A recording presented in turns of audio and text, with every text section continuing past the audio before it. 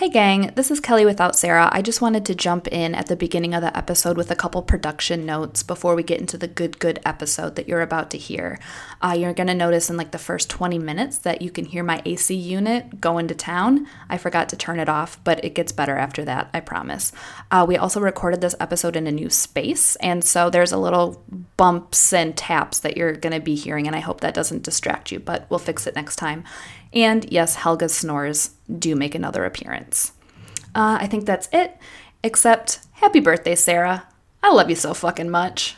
1, 2, 3, 4, 5, 6, 7, 8.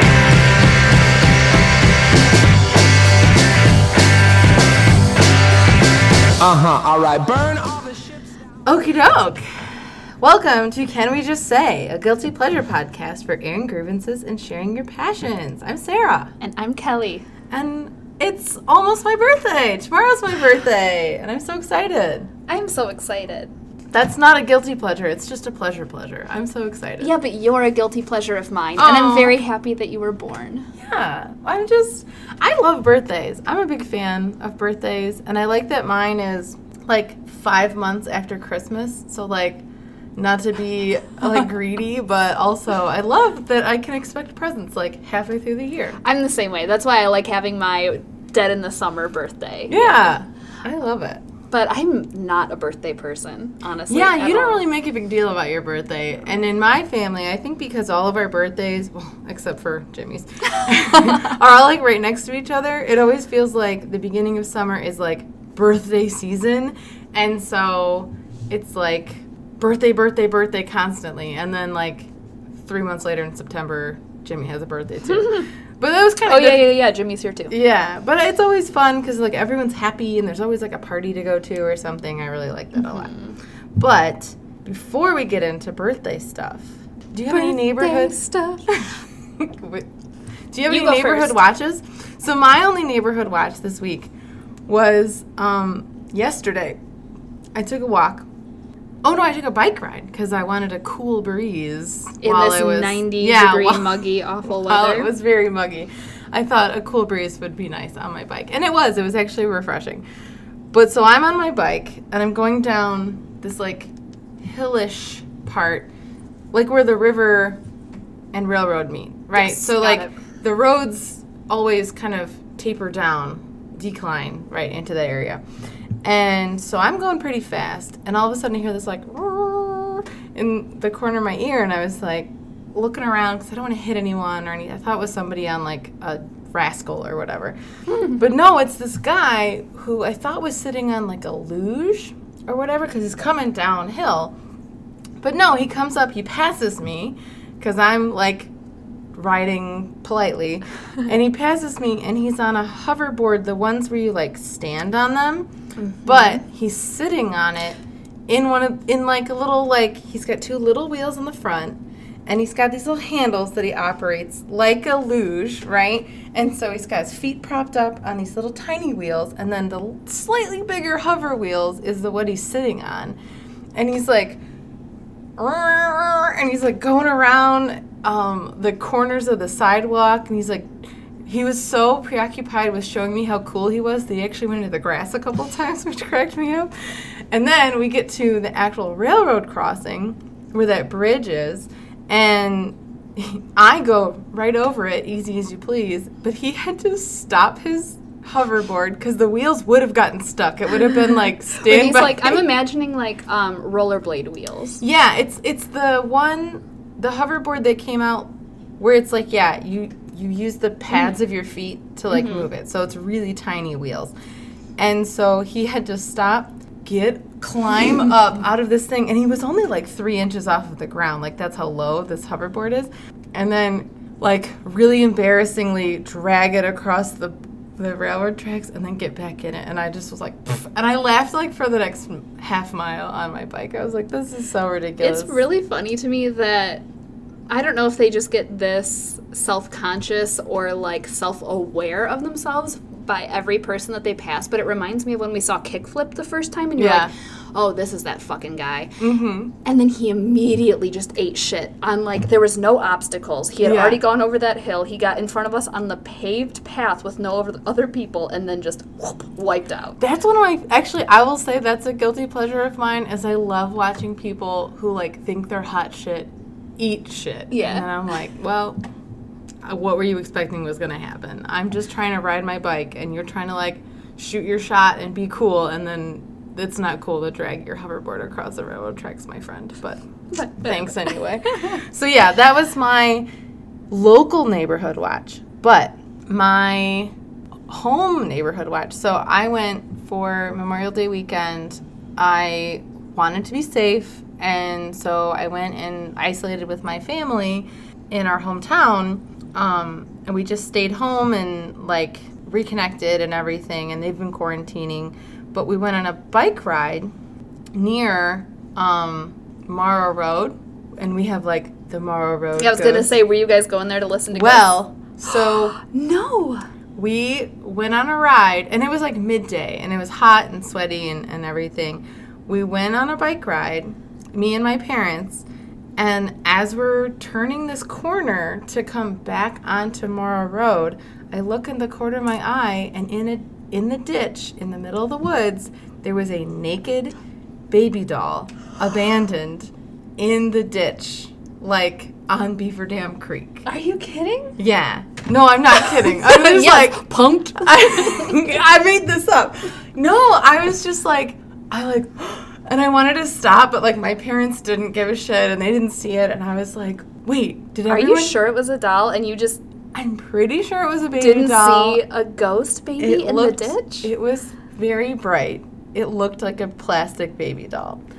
But that led me into, like, looking back into the Morrow Road ghost story. And, like, today, so spoiler alert for everyone else, I asked Kelly to do my tarot cards as part of my birthday because, like, she's gotten me much more into, like, supernatural and, like, astrology and all that kind of stuff. And so I also thought it was so, like, kismet that I saw this crazy baby doll. And I was like, oh, the Morrow Road ghost. Because, like... That's, like, probably the most you've been creeped out because your dad used to take you guys there and be like, isn't it scary? Yeah, so that's what I was gonna do for this little beginning part is, like, retell, like, my version that I've heard of the Morrow Road ghost, and maybe you have a version that you've heard, because, like, it was a big story when we were, It's like, a big local legend, back in our hometown, and, like, people have tried to make It'd be like the videos of Mothman it. in, like, West Virginia and, like, Western Pennsylvania. Yeah. So it's a very popular local legend in our area, and I've grown up like adjacent to that road, and so yeah, my dad always got super into it, and every Halloween we'd have to go down the road, and so the story is that, like, it was a woman. There's a ton of stories, but the one that I remembered was that it was a woman in, like, the 1800s, had an illegitimate child, and, like, abandoned the baby in the woods, in this woods that I grew up in, near a creek on Morrow Road, like, on a bridge somewhere, like, left it under a bridge, but then felt guilty for abandoning it, and it was crying, and she could hear it, and it was, like, haunting her, and so then she comes back to look for him, but she couldn't find him, and she's, like, wandering the woods, and it must have been winter time, and they both died of hypothermia, and now, like, her ghost has been seen. I've never seen anything ghostly in our woods, except for, like, you know, you hear a lot of stuff in the woods anyway, but it's usually, like, your neighbor practicing shooting his AR-15 on his, like, back 40 or whatever. Not ghosts, right? So, but yeah, so supposedly people have seen her, or, like, if you go to the bridge, although that road has been through so many different iterations of, like, paving and unpaving and so stuff. We should also preface this by bridge just means there's a culvert Yeah. and a railing. There was no That's bridge. it. There's no major running water under this road. No. It is literally just a passing for It's a creek, culvert. yeah, and a culvert. And so supposedly you can go to the woods and honk your horns 3 times, and you're supposed to hear, like, a baby crying in the woods. And so my dad doesn't believe in any of this stuff, but he also just, like, loves a joke, loves a bit. He's always working on a bit. And so every year on Halloween, we would go that way to go into town, and he would turn off the lights and turn off the van and honk the horn. And this was back when there were, like, no houses on that street. It was just, like, us and, like, 4 other families. And so it would be, like, nobody around. And no lights. But, like, we didn't give a shit because we were like, why are we doing this before candy? You know candy time is right now, right? And we don't live in a neighborhood where you can walk house to house. And so we'd always have to go into town. And we're like, Dad, can we please just go get candy? We can do this after. Like, I don't care. You can creep me out after we get candy, though. But, like, candy, please. And he'd be like, oh, I think I hear something. Do you guys hear anything? And I was like, I hear my stomach growling. Please, can we go get candy? But I hear a baby crying. Yeah, it's us because we want some fucking candy. I'm crying. Please, can we please leave? And, like, so for me, it never felt, like, scary. And also, like, I grew up as a skeptic anyway. Like, not a like, harsh skeptic, but just, like, I've never had experiences, and so I don't have any reason to believe. And so I was always convinced that if it were me, and not if it were me, but I can see some people who live on that street, like, setting up a boombox and, like, a baby cries, or, like, a Halloween CD with screams or whatever, and just, like, cranking it in the woods on Halloween because they know that people do that. Yeah, so, and they have, like, hay rides that go through there. Like, it's a kind of, not a touristy thing because it's only the people that live in that area that come to try to do this, but I could see somebody absolutely being like, well, let's just fuck around and see what happens. Yeah. So, but I've always just loved that we do have that our little claim to the supernatural. I do, and it's interesting how far it actually went. I think there's actually a documentary about it. Somebody was trying to fund a movie. There's like a screenplay, and it's been on a lot of, like, most haunted place, like a lot of those TLC and Bravo style shows, and History Channel and Discovery. Not, like, a ton, and it doesn't have enough of a story, I don't think, to be on its own. No, not to hold it. There's not been, like, a Ghost Hunters about it or anything, but I think it shows up on, like, haunted places in Michigan or whatever, like that. But yeah, I thought that was very funny, that I was like, oh, I wonder if somebody planted that there, because they had to have. Right? Yeah. Unless it's a haunted baby doll. Unless, like, it was a kid with her doll and she got scared and she was like, this will keep you company. And just threw it into the ditch. But no, I tried to get somebody to, like, get excited about this because I told my parents and they were like, whatever. And then I told my brother, I was like, hey, guess what I just saw? And he's like, I don't give a shit about this. And I was like, okay, Kelly will care about this, so I will tell Kelly. Absolutely, I'll care about this. So that was my exciting I'm a slut for the supernatural. Watch. Yeah. Absolutely. Well, and so, do we want to get right into it? Because we have a lot of stuff to cover, right? We do, and, like, it may take longer than... Because I spent probably, like, 3 or 4 hours yesterday researching all of this. That's so cool. And so I could talk about it forever. That's the problem if you get me on a tear about supernatural or things like that I'm so interested in. I will just go down a rabbit hole and it's very hard to pull me out of it. So today, consolidating my notes, I was like, I should get rid of all this other stuff. So I do have so much to say. I just, we'll see where it leads us. Because this may give us an interesting jumping off point just because, like, I've been so busy with work and also it's been so ridiculously hot outside. I have no stories of the outside world. No. All you have is what I've been doing in my little space. Well, I haven't gone to the store. I haven't left this yard. And the minimal people watching I've done has been seeing my across the street neighbors shirtless. And also, here's my one my one neighborhood watch, but it's people watching me. Oh. This was also keeping me up last night. I think my neighbors think I might be a cam girl. Really? Like, this is my own theory that I'm projecting. Okay, but onto how? them. Like, what are you doing in the space of your windows that is? Well, we already have established that I, like, don't wear pants Yeah. and things like that. But so the story of the people that live next door to me is it used to be a very sweet elderly woman. She was getting too old to live on her own, so she moved away with her son. But by turn, his daughter and her roommates who were going to the local college moved in. So I have very, very young women living next door to me.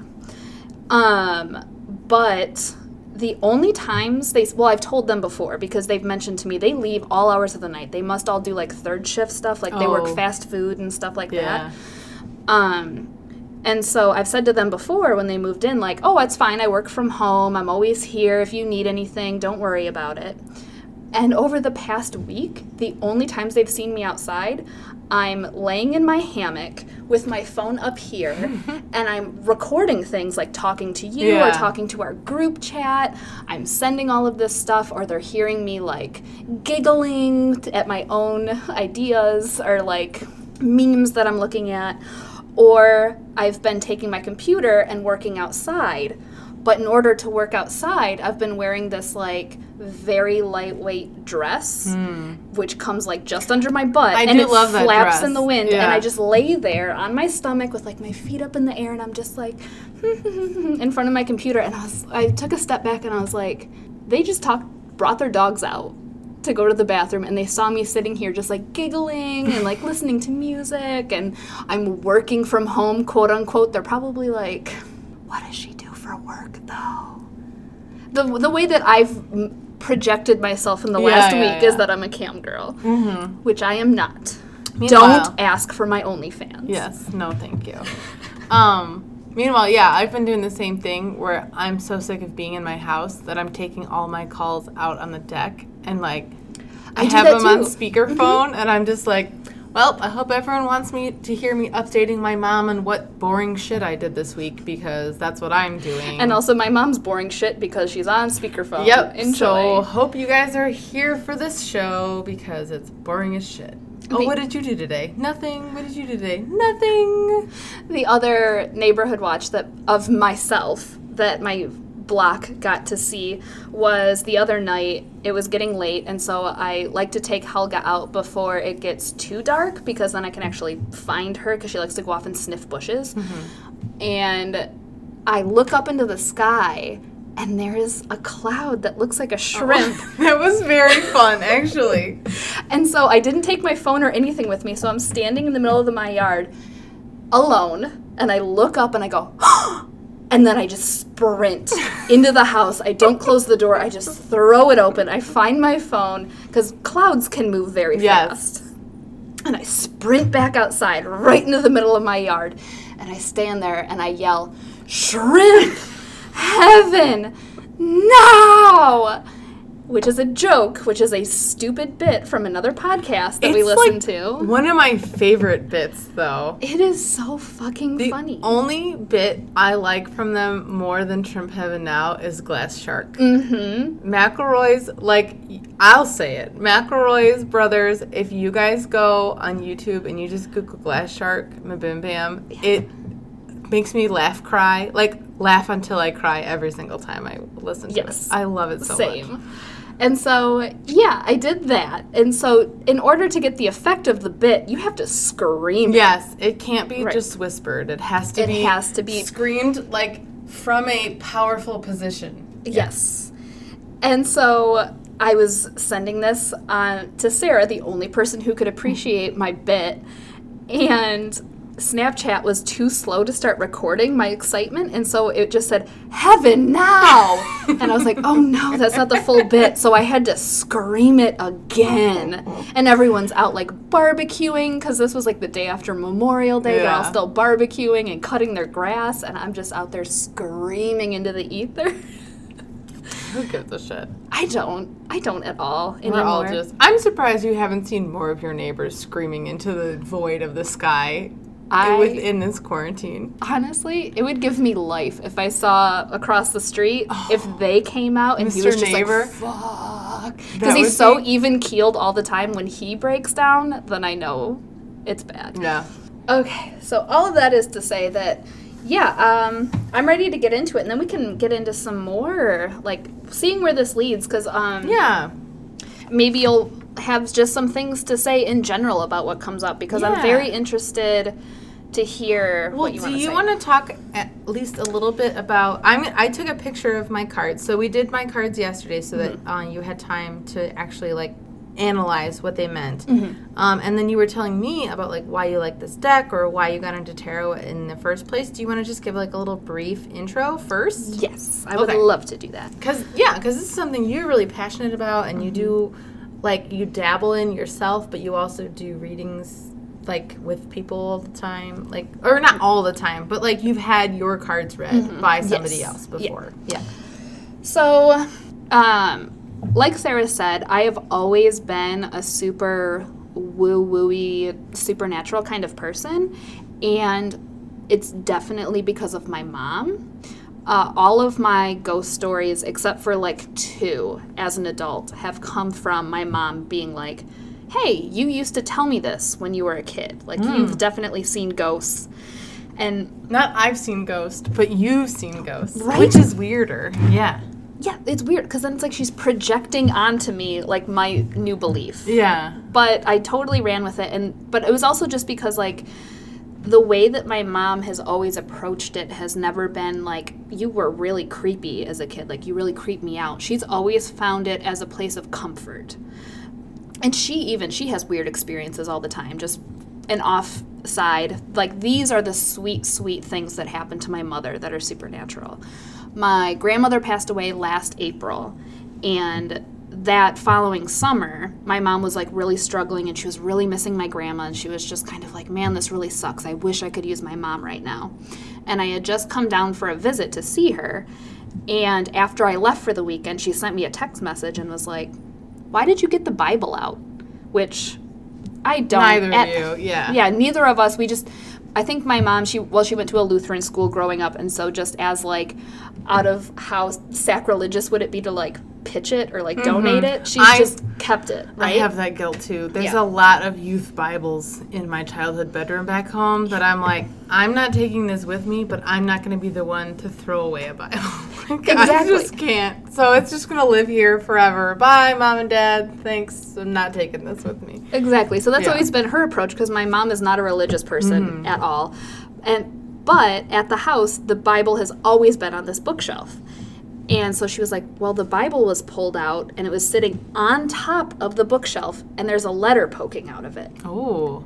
And it was a letter from my grandmother to my mom on her 21st birthday that was just like, I'm so proud of you. Oh, wow. You're turning into such a beautiful young woman. You're so smart. I can't wait to see where you go.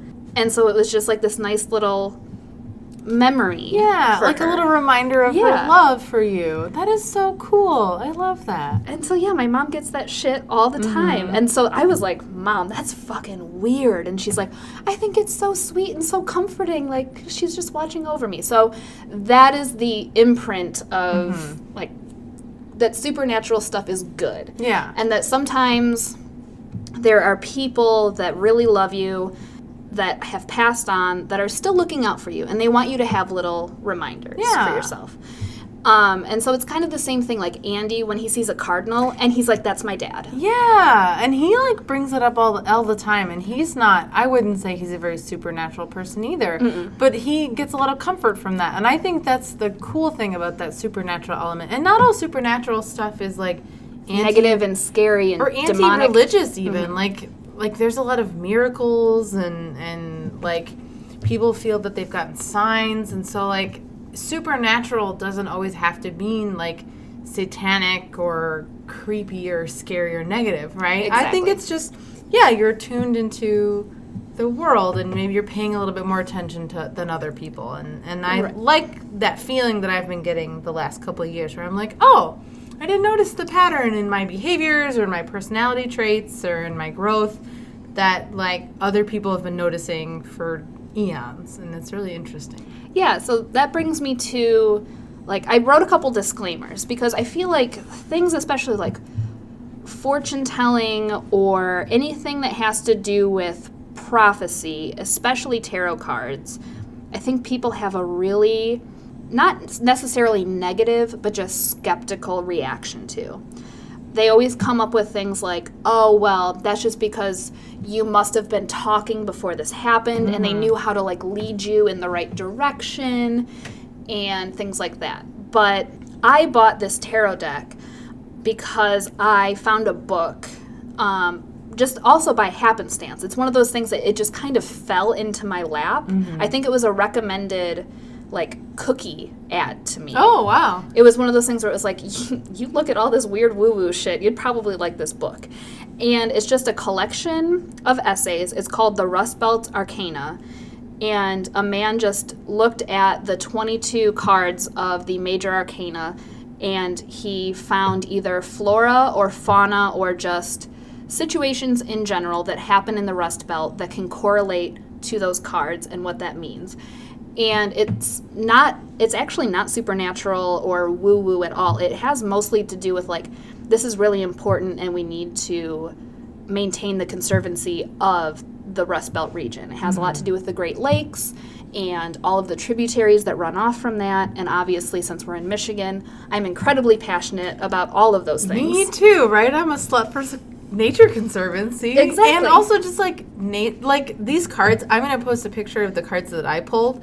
They're just so beautiful in like their flora and fauna. Like I love a scientific illustration. I just love all that stuff, and I love learning about plants. And I'm like my own little brand of like hedge witch woo girl, right? Because I'm not so into like ghosts and fortune telling and stuff as much as I am like herbal remedies and like how can I find a natural way to help myself with an herb rather than like a medicine, or like which plants are good for which other plants, or and just like I love having a garden, and I bought like an encyclopedia of medicinal herbs because of, like I got super into Outlander, and that's all like Claire does in that book, is she's like, oh, willow bark is like old-timey aspirin, and so if you drink willow bark tea, like it helps with pain relieving. And I'm like, oh my god, this is so cool.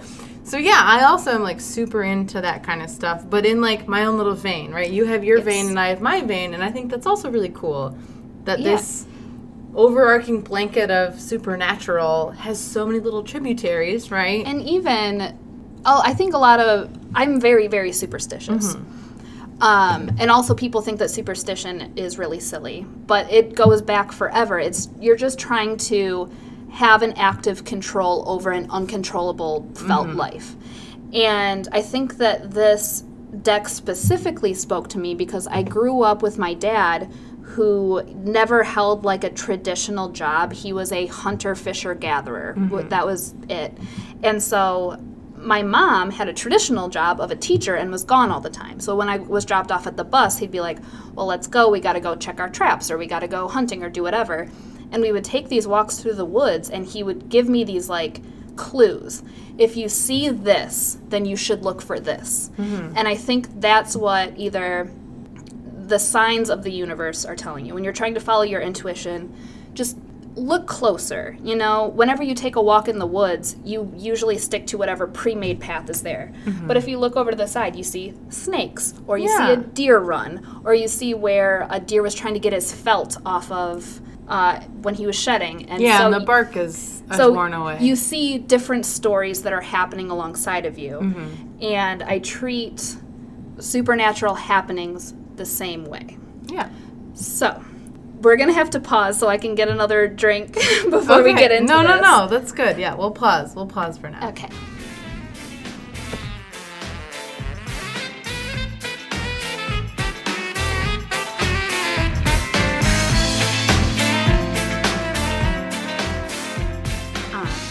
Yeah, before we get into it, forget it. I'll share this after because that'll be a good jumping off point. Okay.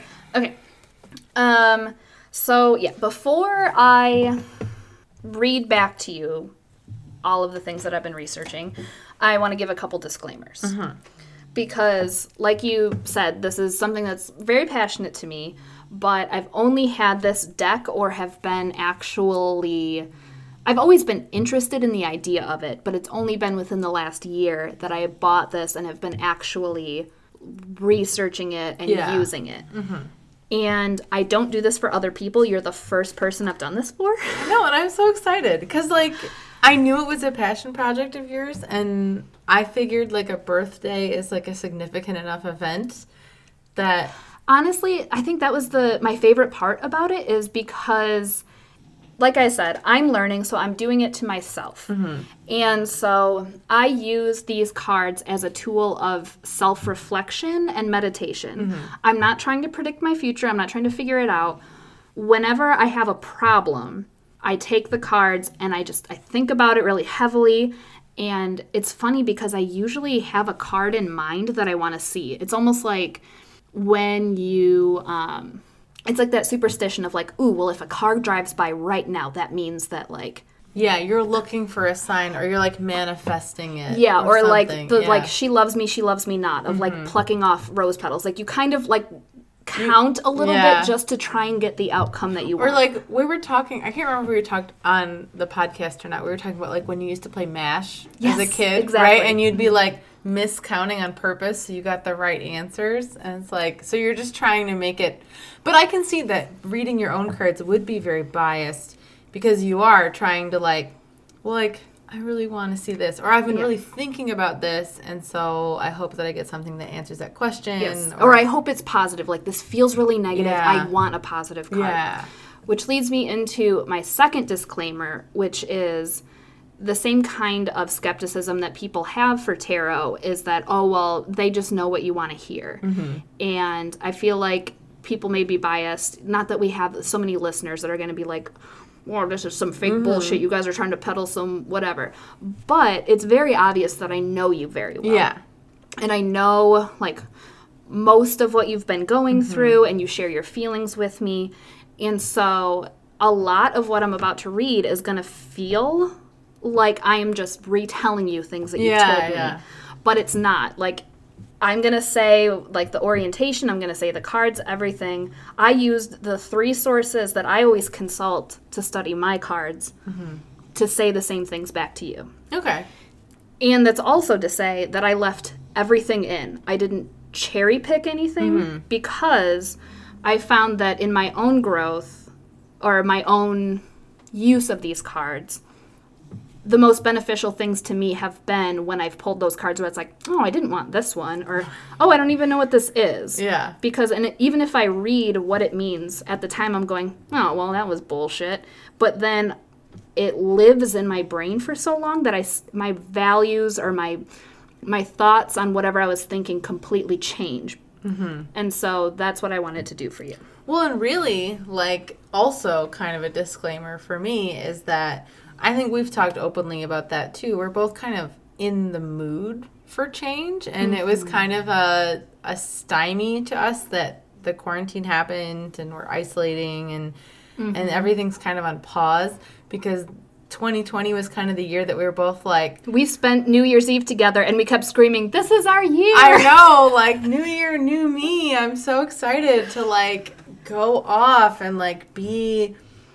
excited. 100% me. Yeah. And like just be who I am and let it all hang out. And then the world was like, up.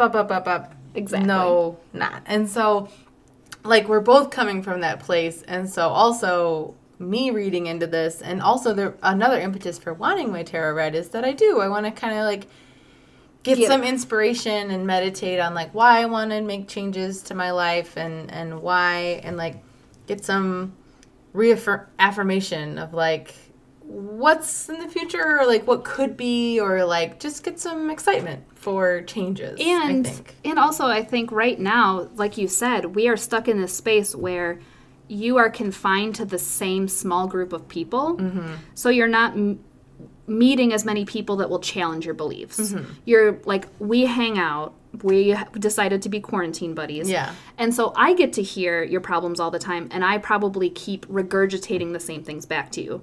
And I'm not going to come back and be like, actually, you know what? Whatever you said to me yesterday, like, here's a new perspective. So I think that this, even though I'm the one doing it for you, is kind of an unbiased view or input to whatever you have. And you can, like, take the advice or leave it. That is just there. Yeah.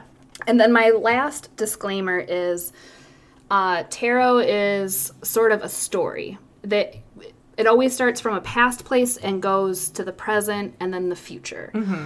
And so a lot of the things that I'm just going to be like telling you, I'm going to try and transition through each one, and I'm going to be trying to tell this linear story. But if you have questions or comments at any time, like stop me, even though it sounds like I'm like doing a monologue. Okay, here we go. I don't have a problem interrupting you. I know you don't. I just wanted to say that. And also just like probably the way that I'm going to be narrating this is different from how we usually talk to each other. So that's just how it is. I'm so excited for this. I'm also excited to just like hear you do it, because I've never had my tarot read ever. I have one time, and so that's what I was going to like preface this with, but I think it'll be better if we share our experiences about it at the end. Okay. I also wanted to just give a very, very, very brief tarot overview just of what the deck is itself, because I think a lot of people just don't know what it entails, and I'm going to be using a lot of words that they'll be like, but what is that? I'm also that person, right. So that's fine. Perfect. Okay.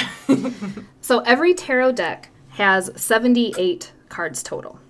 There is 22 major arcana cards, and then subsequent 56 minor arcana cards. The minor cards are broken up into 4 suits, just like a deck of playing cards. Oh, that's fun. So, and they even have corresponding things. So I can't remember which is which, but I think like diamonds is pentacles, and it doesn't matter. Oh, but, okay. But it's the same. I see like wands here, and yes. Okay. So it's the same idea where there's suits. But the 4 suits, which is wands, pentacles, cups, and swords, correspond to different elements. So, for example, your first card is wands, which is a fire element. Okay. Pentacles is earth, swords is air, and then cups is water. That was my guess. You did. I saw your eyes going up because you were like, "Give me the information." Am I right? No, I figured like cup of water. That's yes. what was my thought. And so that in itself just gives it its own power or something to think about at an additional level, because all of those elementals also go into astrology. So something like if you get a pentacle card, which is an earth sign, you can think that's like a Taurus, which is strong and sturdy, and like it just gives you another visual of what you're dealing with. I have to burp. I'm sorry. That was a big one. It was so strong. Too. You put your hands on your hips like... Well, during the break, I said there's a burp stuck in me, like there's a sneeze stuck in me, and that was it. That was it. It came out. Okay. So, I looked up different spreads. And I think the largest spread that you can usually do is 12. And I had you do 7, which was focusing on, this is the other disclaimer I wanted to give that went along with how well we know each other. I told you this spiel when I handed you the deck. I was like, I want you to think of where you were on your last birthday, where you are now, and where you want to be at your next birthday. And everything in between, anything that's bothering you, what you think your problems are, just shuffle these cards until you feel that you're done. Yeah. And then I walked away from you. It's not like I was sitting there being like, are you done? Are you done? I went back to work. Yeah, because that was the part that you were saying is it feels uncomfortable to have someone watch you do it. But like you told me to shuffle until I felt done. And it was like a very meditative and peaceful moment to just be sitting here and like shuffling and thinking and shuffling and thinking. And yeah, I got to the end of my thoughts and I was like, yeah, I feel done. One of my absolute, that is my absolute favorite part of the process, honestly, because it sounds very strange to say, but you do know when you're done. Yeah. It feels right. And it kind of reminds me of kind of having something in your hands that you kind of, like a fidget. It's not like a fidget spinner. It's something that's, more tangible where you're constantly working it over in your hand. Like you're just trying to figure it out and you're fidgeting with it. And so the cards are just a tool. You're sitting there and you're playing with something while something is bothering you. And then you feel like you've thought all your thoughts and you don't need to fidget with it anymore. And you put it down. Yeah. And I love that. It did. It was a very cool feeling. Yes. So, what really struck me about when you were putting it down, because I was like giving commentary, I wanted you to deal them out in front of me. I just didn't want you to shuffle them in front of me. So then when you were dealing them out, I was like, ooh, this is nice. This is good. And I'm like, I don't know what this means. I don't know what any of these things mean. But like the thing that I thought was so interesting is, so as I mentioned, there are 22 major arcana and 56 minor. So if you think about the odds of which one you're going to get more minor. Yeah. But you have 5 out of 7 I know. are major. Yeah. Which is so interesting. So when that happens, it's showing that you have a really, really strong desire for something. Ooh. Because the major arcana tells a journey. Yeah. And there's a protagonist in it, and he's going through all of these stages of I'm life. so into this storytelling. I'm so excited for this. And so whatever you were thinking about, because that's also the other caveat here, you didn't tell me after you were done shuffling what you were thinking about. I can infer whatever I think about your life, but you did not bring anything up. But this has nothing to do with outside forces. This is a very, very personal story. Also, starting from your first card to your last card, we have the first 3 are reversed. Yeah. Which tend to have very, not necessarily negative, but very challenging representations in them. And the first 3 cards are, well, the first 2 are your past, we have your present, and then on your 4th card, you turn upright, and you stay upright until your 7th card. Yeah, that is really interesting. Yeah. So it's a very interesting shift in your life story. We have the first card that you drew is the 4 of Wands reversed. Before I get into the representations of it being reversed or the 4 of Wands in general, I just want to tell you a little bit more about wands, since that's where you're starting out at. I already told you that they're a fire element, but they represent, since they are such a fiery, passionate suit, they represent primal energy, spirituality, inspiration, determination, and strength. Okay. And in other suits where people are represented rather than flora and fauna and natural elements, they usually have people with small seedlings that are growing. And so you can see that they have the means and they have the ideas, and they're trying to figure out how to get this thing to keep going and not to just completely fall apart, right? This card specifically in this deck is a tulip tree. Ooh. And they are in bloom from May through June. Look at that! Isn't that the coolest? That's the coolest! Yes. That's so fun. They are incredibly low maintenance, but they have really, really shallow roots. So if they see a storm coming, if they're not braced, they can be taken out. Their limbs or their complete root system can just be torn out of the ground. So the 4 of Wands reversed specifically has key meanings of personal celebration, inner harmony, but also conflict with others and a strong transition. I mean, yeah, that sounds about right. So the way that this is reading is that at this point last year on your birthday, you were incredibly uncertain of your future. You were restless. You went out and you collected all of the things that you thought you needed to make a house. And you went out and you collected all of these sticks and you built your stick house. But now you're kind of seeing that it's not as sturdy as you thought it was. So you're put in kind of like a 3 Little Pigs situation. There's something out there blowing on the foundation of your house in your house of sticks. And you have a fight or flight moment. Do I just like sit here and see what happens? Or do I go out and I find out what makes a stronger foundation for me? That's so interesting. Yeah. Because that is, I mean, like, that's literally what I've been going through at work. Like, I've been very frustrated, and I don't know that it was, like, last year on my birthday, but for the last calendar year and the last school year, I've definitely had those, like, fight or flight moments, like, is this worth fighting for, or do I just want to move on, or do I want to do this, do I want to do that? So that's very interesting. And so this is, again, we're still talking in the past. But the thing to remember about this is, since it's a fire sign, fire is very good. It can cook our food for us. It can keep us warm. It can provide us comfort to look at. But if you're not tending to it, it will spiral out of control and make a wildfire. So then, here in the second position, you pulled the Magician reversed. This is still you in the past. Yeah. And what I thought was just so, this was the first time I was like, ooh. Because, again, I'll just speak a little bit about the Magician himself. He is the number one position in the major arcana. There is somebody before him, which is called the Fool, which is represented by the number 0. I've heard of the Fool. I know a little bit. It's my favorite card. Yeah, I know a little bit about tarot, yeah. And the Fool is just so eager for new adventure. He just blindly is going to, like, walk off of a cliff because he's like, la-di-da, nothing bad can happen to me. I'm just going out into the world and see what happens. The Magician is the first step, and he's going, okay, I need to be a little bit more careful now. And I'm just going to, like, work my magic and see what happens.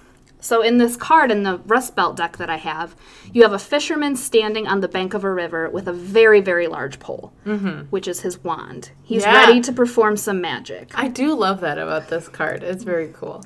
And then there's a giant rainbow trout in the foreground. So you know that's what he wants. He is going out there, and he's trying to manifest this fish for himself. He's going to stand in the river up to his waist in frigid cold water and perform this really silly ritual of waving a stick above his head and throwing hopelessly into the water that something will bite. Yeah. Right? I love this story. I'm just, sorry. You're a slut for a story. I'm a slut for a story. I'm so struck by this. I'm so excited. But when it's reversed, you have to be very careful because the thing about magicians are they can either be a hero or they're a con man. They're just giving you what you want to see. Smoke and mirrors. Exactly. Yeah. So here, the key meanings are trickery, manipulation, frustration, lack of clarity, feeling not seen and underappreciated. You're doing all of this magic. You feel like, I am giving it my all. I am fireworks and doing this, and nobody's looking my way. Nobody's noticing, right? Girl, story of my life, can I just say. And so when this comes up in just a spread of some sort, if it comes up in your present position, you ask yourself, what is blocking me from manifesting what I want? Is there a force that is pulling these invisible strings that is keeping me from my magic, from reaching its full potential, right?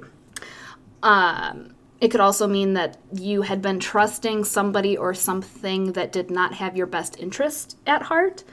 It could be like one of those street performers that has the ball in the cups, and you're like, nope, I've been watching you this whole time. I know you. It's right here.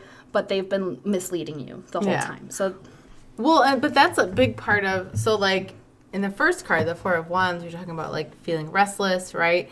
And a lot of the reason I have been feeling restless is because I have been feeling undervalued and underappreciated at work because, I'm kind of like a one-person head of department that's never been acknowledged as a head of department and has been given all of these responsibilities that aren't my responsibility. And every time I try to give them back to the person that they're supposed to be given to, they kind of just end up back in my lap. And that's a big reason why I've been unfulfilled and frustrated at work. It's like, I want things to go well, right? And if they get screwed up on the level above me, it's going to make a bigger headache for me. And like everyone has this idea or has this problem at work, right?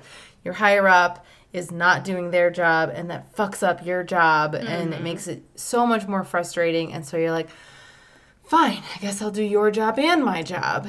And that's not unique to me. It's what a lot of people struggle with. But it doesn't mean it's any less frustrating when you're going through it. Yeah, absolutely. And also it can represent a turning point, like you just said, where you finally realize, like, hey, this is very unfair, and the card was up your sleeve the whole time. Yeah. I don't trust you anymore, and then you can walk away. Even though it's reversed, the positive outcomes from this is you can look at it and go, okay, this is my time to explore. I'm working all of my magic, and I'm not getting what I want. Is it really worth the effort? Or what can I change that would like make it actually come to me? Yeah. It encourages you to remember what your powers are, not what the powers are to help people outside of you. Because then you're manifesting for them and not for yourself. Yeah, instead of the powers pushing on me, what powers can I push out? Exactly. Yeah, okay. But negative, if it's something that you've tried and failed at progressing in before, you can just think, it's never been possible. Like, there's no way that you can turn water into wine. Why am I even bothering? And just step away from it. So that's a point where you have to ask yourself, is it worth the effort? Is it possible? And it is. You just have to take trust in yourself that what you want, you can still manifest as long as you direct your energy to the right place. Also, I just wrote this at the bottom because this was a side note that I saw, and just in case you were thinking of it, if you were thinking about your career at the time, it shows you have abundant talent, but you are not maximizing your potential. So This is like giving me like chills. I'm so excited about this. Sarah, we're only on card 2. I'm so excited. I don't care. I'm so excited. I hope everyone's ready to like get deep in my emotions because I'm all so getting fucking ready to get in my emotions. So after the magician has been messing with his powers, we come into you in the 3rd position, which is also one of my absolute favorite cards. And usually when I have a problem, the Chariot is what I want to see. And that's what you have here. And you have the Chariot reversed, which I'm not saying is a bad thing at all. And we'll get into that. But first I want to talk about just the Chariot card in general because I love it. It represents a force of will and spiritual transformation. It usually when it's not an animal, it shows a person in a literal chariot with a horse. He doesn't even have the reins. Like, it's just like he is on that like universe mind where he can just control what he wants. And he's just like, do my bidding for me, take me where I want to go. He's not idle just because he doesn't have the reins. He is like just so in control. He is a self-driving car. Like, whatever, I got it. But the animal on this card for Rust Belt is a dragon hunter. I love that. Yes. And the great thing about a dragon hunter is their larval stage is 4 to 7 years. Wow. So they live as this tiny little worm or ugly little bitey beetle in the mud, underwater, for 4 to 7 years.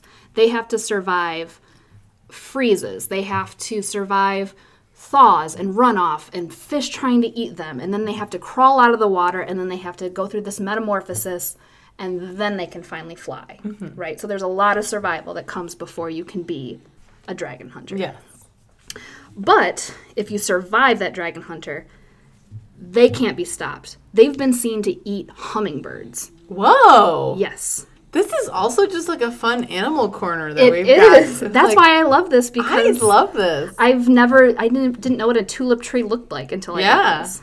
So, yeah, a dragon hunter is a force to be reckoned with. They are these tiny little insects in the sky, but they go after prey as big or bigger than them. Hummingbird is huge compared to like a dragonfly Yes. size thing. That's crazy. They see it, and there's nothing that can stop them. They want it. And they eat and run. They don't stop and eat. They eat while they fly. That's crazy. And I will say, because you probably won't bring it up, but as soon as I saw that, it reminded me of them being like sharks of the sky. So this is a Shark Sarah moment. I'm so excited. I'm such a Shark Sarah. Yeah. Test season is over, but Shark Sarah remains. Exactly. Yeah. So they are fearless, and they devour whatever they want, and they don't stop. So yeah, a chariot in general is just, I see my path, I want to go for it. But a chariot reversed is directionless and off course. They're roaming. This is saying that you are not the driver of the chariot anymore. You're either letting your horses get out of control, or you're just being a passenger. And this is your moment to take the wheel back.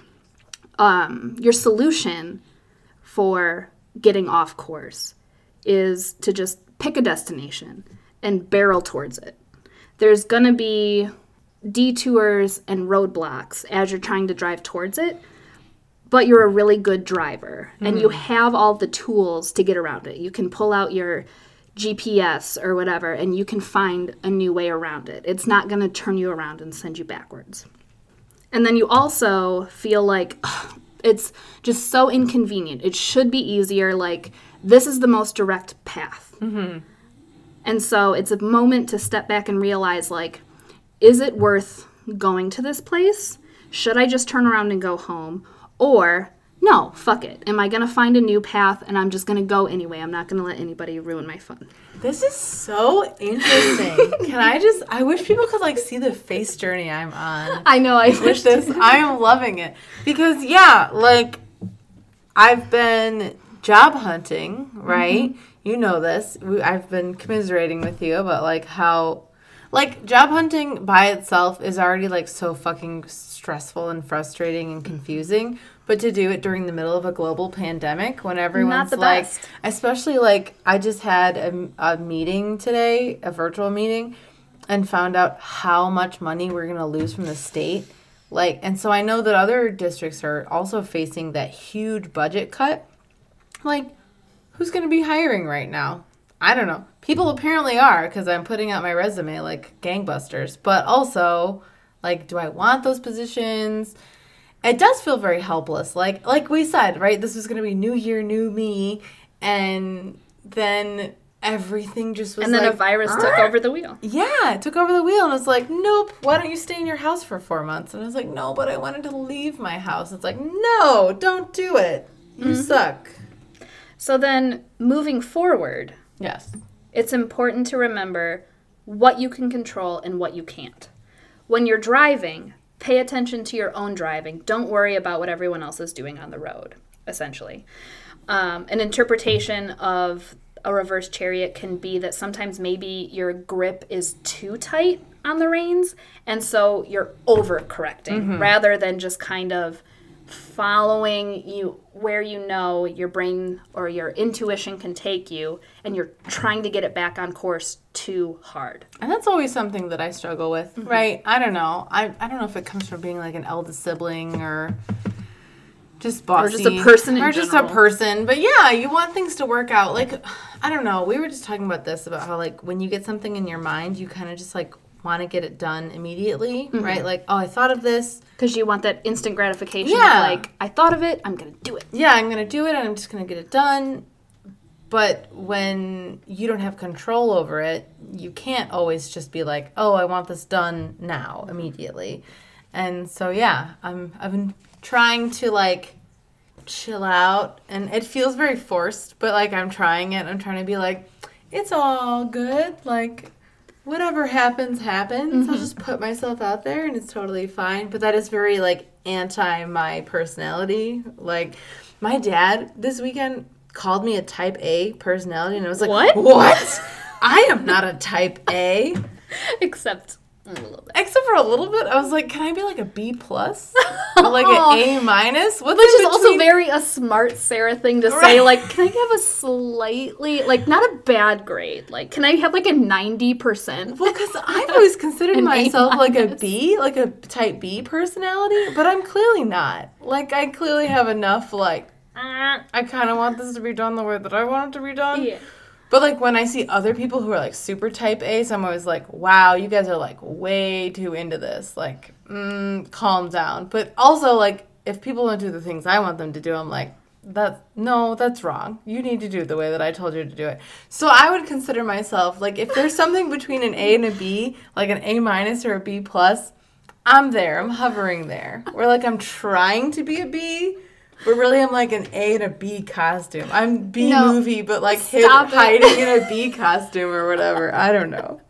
No, Sarah, you get your report card. It's a B plus, and then you're like, haha, I have the B plus. But then you go back to the teacher and go, can you just like bump it up just like But a I bit? never grade grumped though. I was that's never true. that person. In fact, when I this is another like emotional thing to bring up. But when I didn't get my Spanish degree, I couldn't get my teaching part of my Spanish degree because I couldn't pass that fucking test. And I went, like, crying to the Spanish person. And I was like, I get all A's in my classes. I don't understand why I can't pass this test. And she, like, stone-faced looked at me and was like, you've gotten all A's and B's. Like, she pulled up my transcripts and told me to my face, you're not an A student. You're an A and B student. And I was like, Why would you say this to me? Seriously. I was why like are you- sobbing my eyes out, and you had to just like drive the Had to be like, nail oh, in. actually, I'm just going to fact check you really quick. Right? Yeah. Like, you're not that smart, Sarah. I was like, damn, that is so mean. That's ruthless, Yeah. honestly. Okay. Okay, whew. Again, emotions. That's fine. That's good.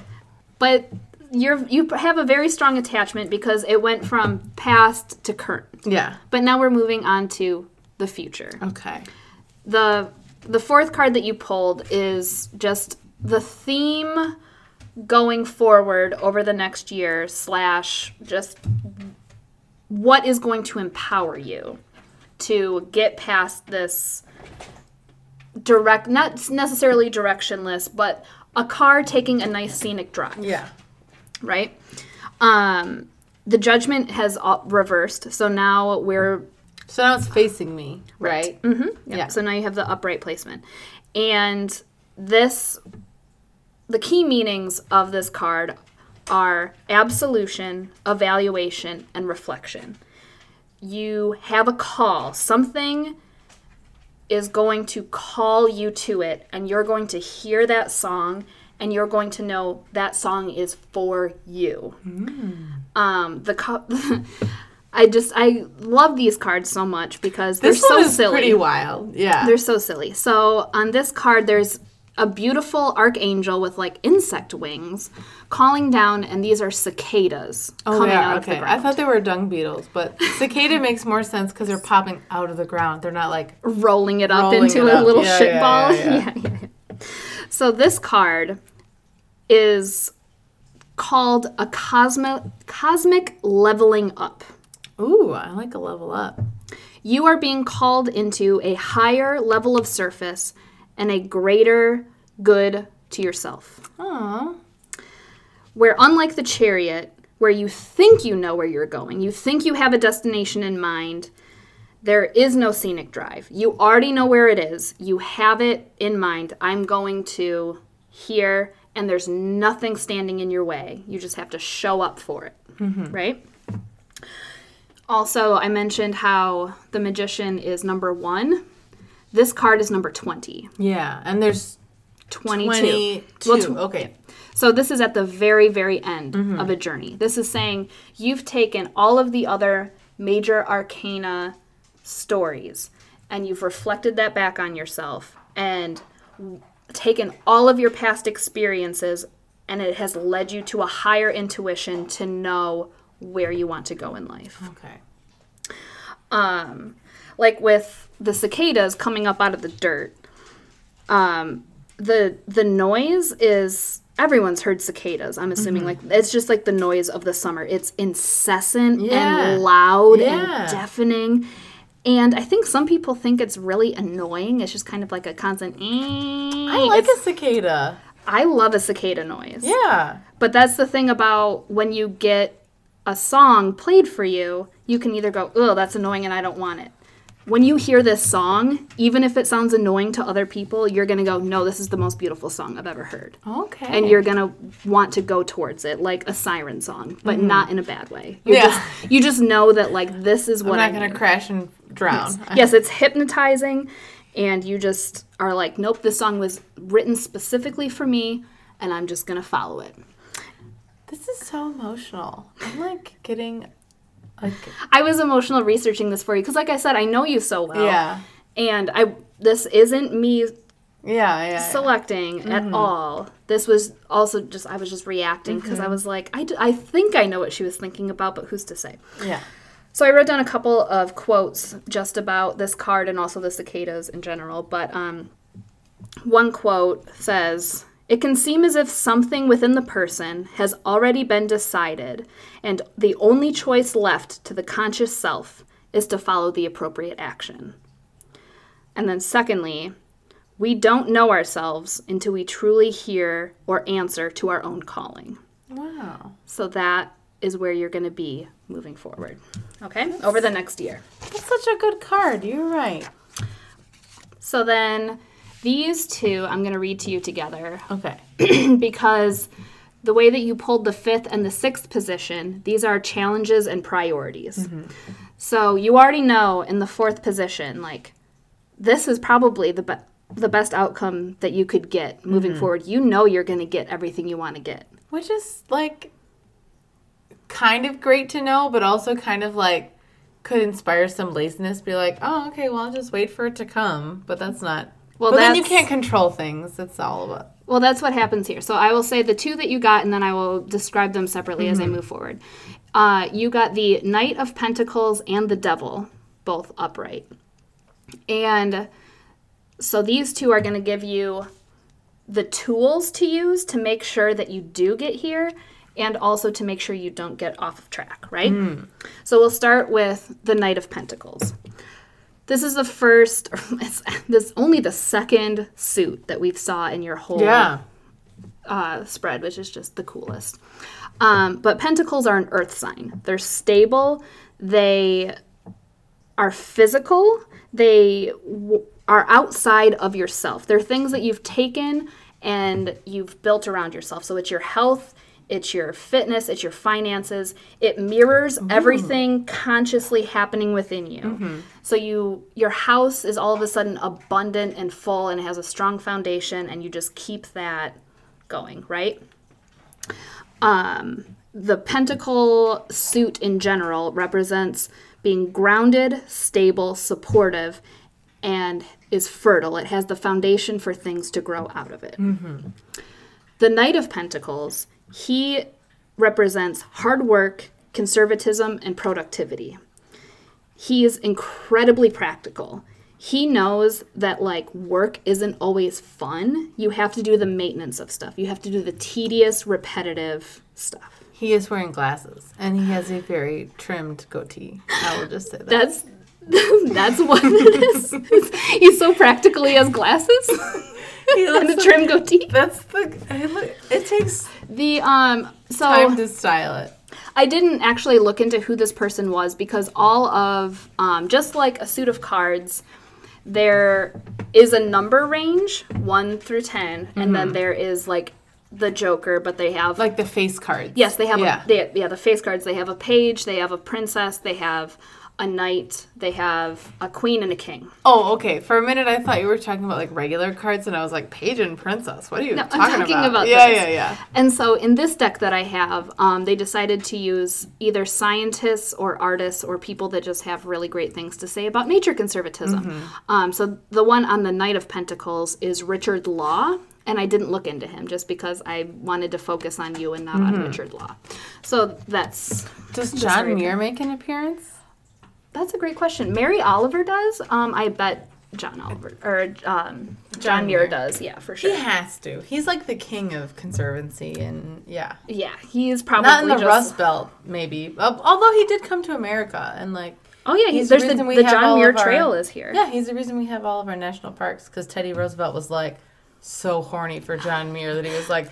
They were just two dudes making national parks. Yeah, 2 dudes camping in the woods, and Teddy Roosevelt was like... 2 dudes 5 feet apart in their tents because they're not gay. Yeah, no, literally, like, right. Teddy Roosevelt, like, I could do a whole drunk history on Teddy Roosevelt and John Muir, and, like, yeah, John Muir came here, and Teddy Roosevelt was like, oh, shit, yeah, I'm super into trees and stuff. You're into trees? Let's go camping. And then he's like, hell... Let's make hundreds of acres of this country that I'm the president of protected by national law. And I was like, hells yes, Teddy Roosevelt, fucking do it. He's also my mom's favorite president. He's a good president. He's a very good president. So, this guy, Richard Law. Richard Law, who, whatever. Okay, tell us what you know of Richard Law. What is the quote? What is the quote that it says? Yeah, read it. Go ahead. Passion is lifted from the earth itself by the muddy bands of the young. It travels along grass-stained sleeves to the heart. If we are going to save environmentalism and the environment, we must also save an endangered indicator species, the child in nature. Ooh. Richard, it's Louvre, not Law. Oh, whatever. Sorry. But there's a beautiful picture of him, like, kind of mansplaining to this girl holding a butterfly. Yes. That is the description of that card. They're not as beautiful as the rest. But like I said, he is very, very practical. He knows that a lot of planning and just the minutia of work has to go into it, right?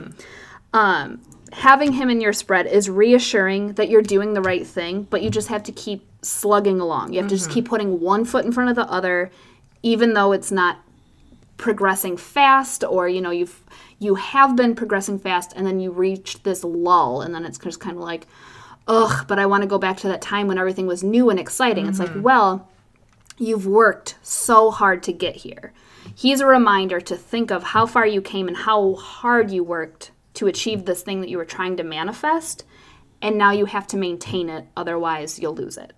Which, again, is very indicative of the present, right? Like, we're all kind of in that, like, stasis mode, but also, especially, like, teaching remotely, I've explained to you, and I think I've mentioned here, like, it's been work, and my kids are not progressing the way that I kind of hoped that they would, and they're not engaging the way that I'm really trying to facilitate. Like, I've been sitting at my computer watching myself on my video camera for like weeks at a time, just alone.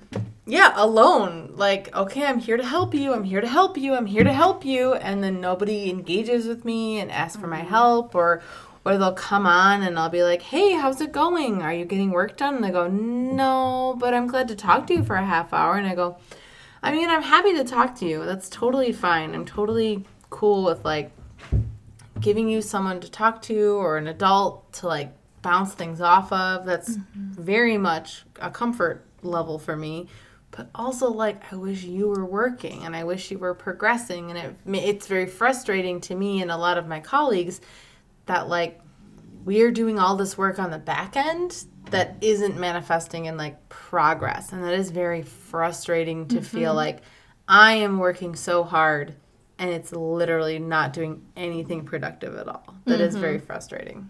Yeah, so you're just sloughing one foot in front of the other. And it doesn't feel exciting, but you're maintaining what you have, and you're not losing. Yeah, right. I can't it's just not like, work. Yeah, or I just can't not water my garden. I can't not just weed everything. Like, you have to take care of everything that you've worked so hard to have.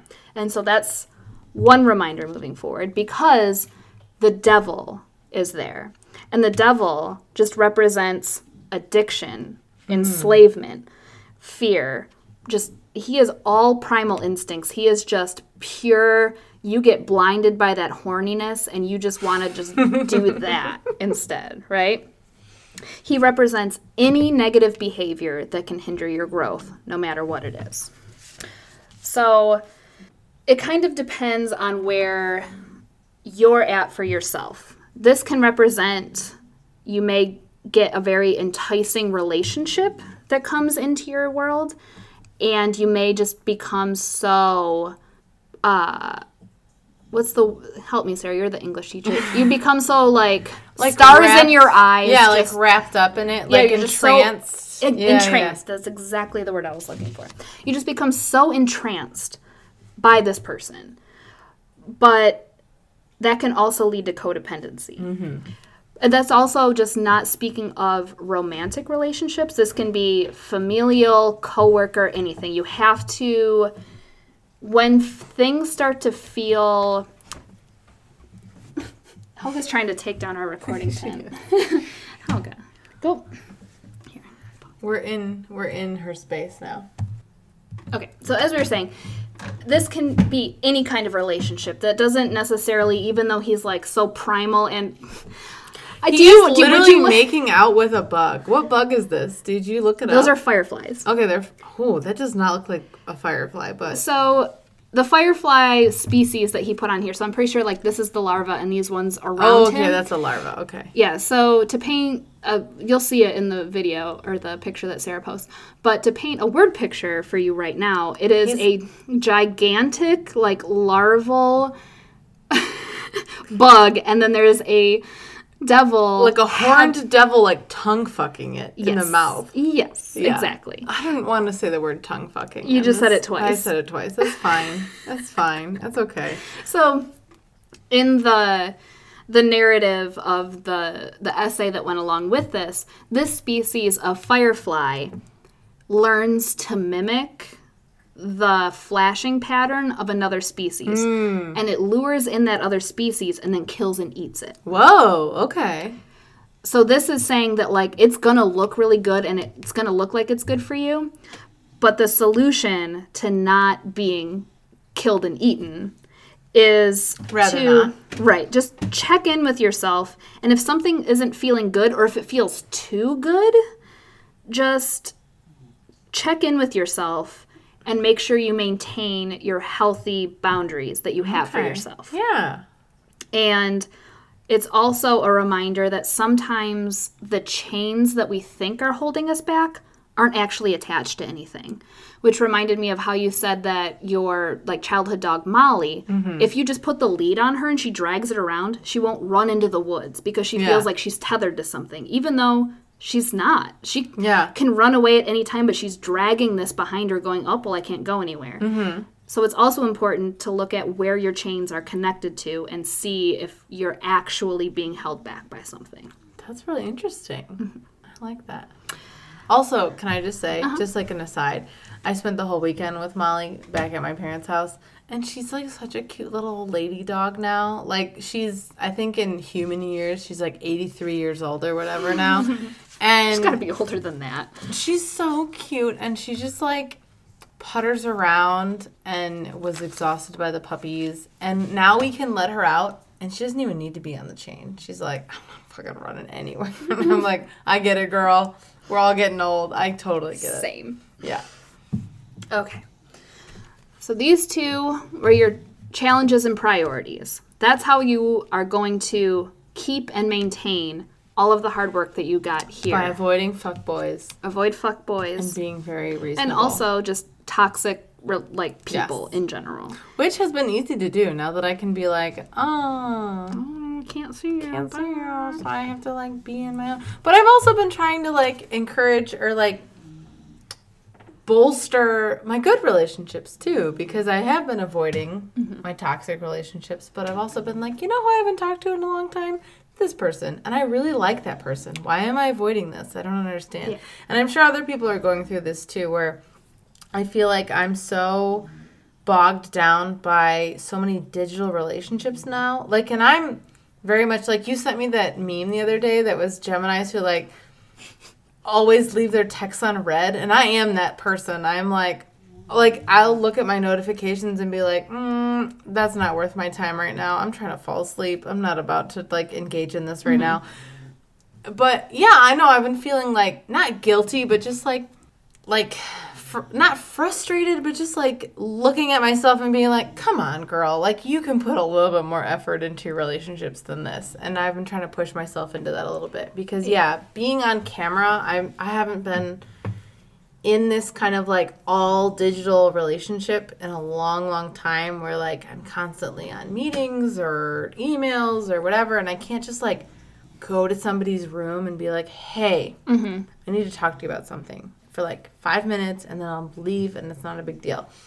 And it's been really hard because I'm a very extroverted person and I very much prefer face-to-face communication, but I can't do face-to-face communication right now and it's really kind of killing me. Well, I think that also comes back to the Knight of Pentacles because right now a lot of the relationships that we're maintaining feel very like not hard work, but they at least aren't fun. You can't go somewhere with your friends. Yeah. You're checking in and you have to just be like, how was your day? How was your day? Everything just feels very maintenance related rather than ritualistic and performative rather than just like spontaneous and engaged. And it's just like, how are you? Great. How are you? Great. What are you doing? Yeah. But yeah, I've also, since it has been that maintenance, I've been doing the same as you have, where I've tried to come up with more creative ways to make those friendships not necessarily grow, but at least give them more attention than they've had. Yeah, exactly.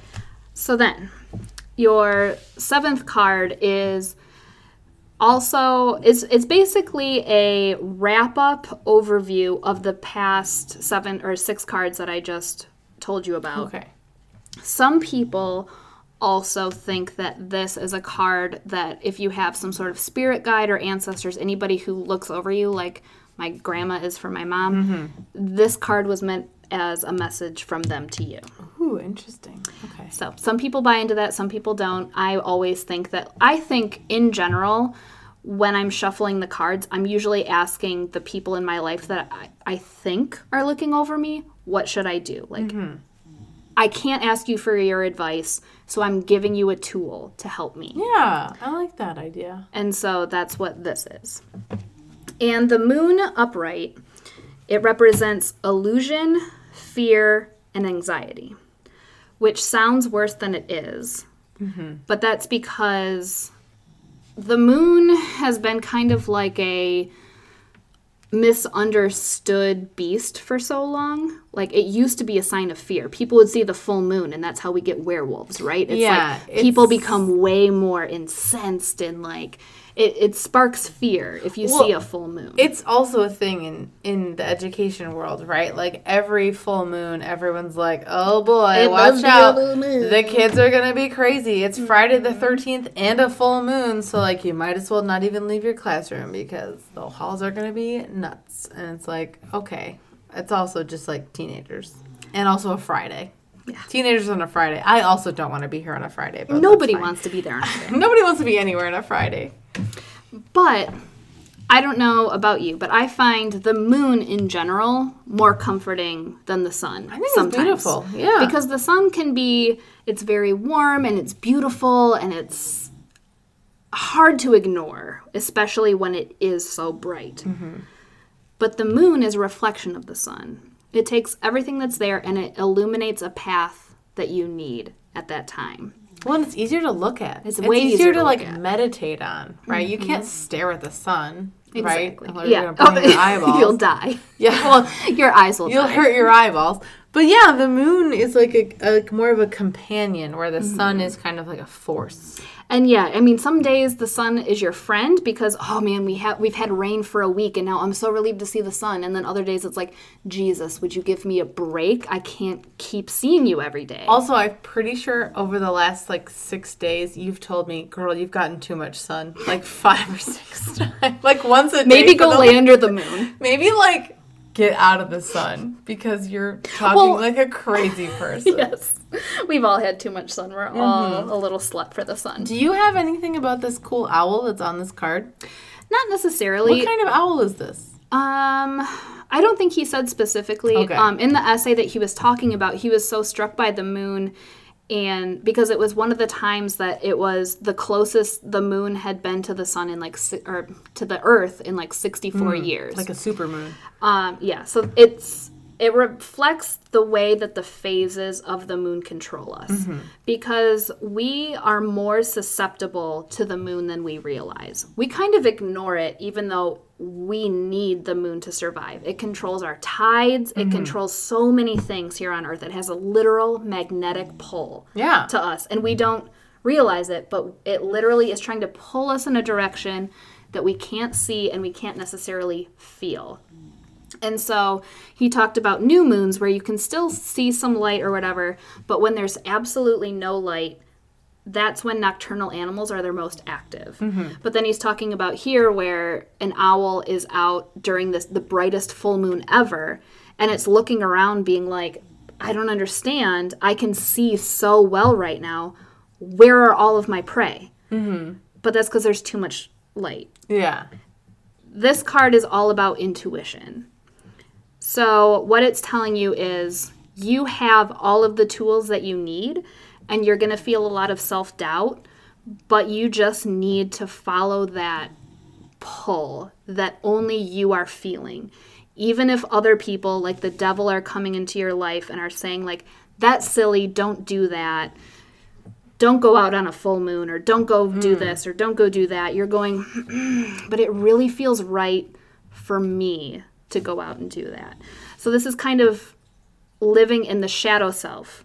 You come out in the sun and you're like, I did this and I did this and I did this, but this is you off stage and you are doing the work to get yourself there. So this is a reminder to you that that is the most important part about yourself, is that you know and it's only from other people, like the devil. All the devils of your life are giving you the doubt. But if you just keep pushing forward, you're going to find your way through, whether there's a full moon or a new moon.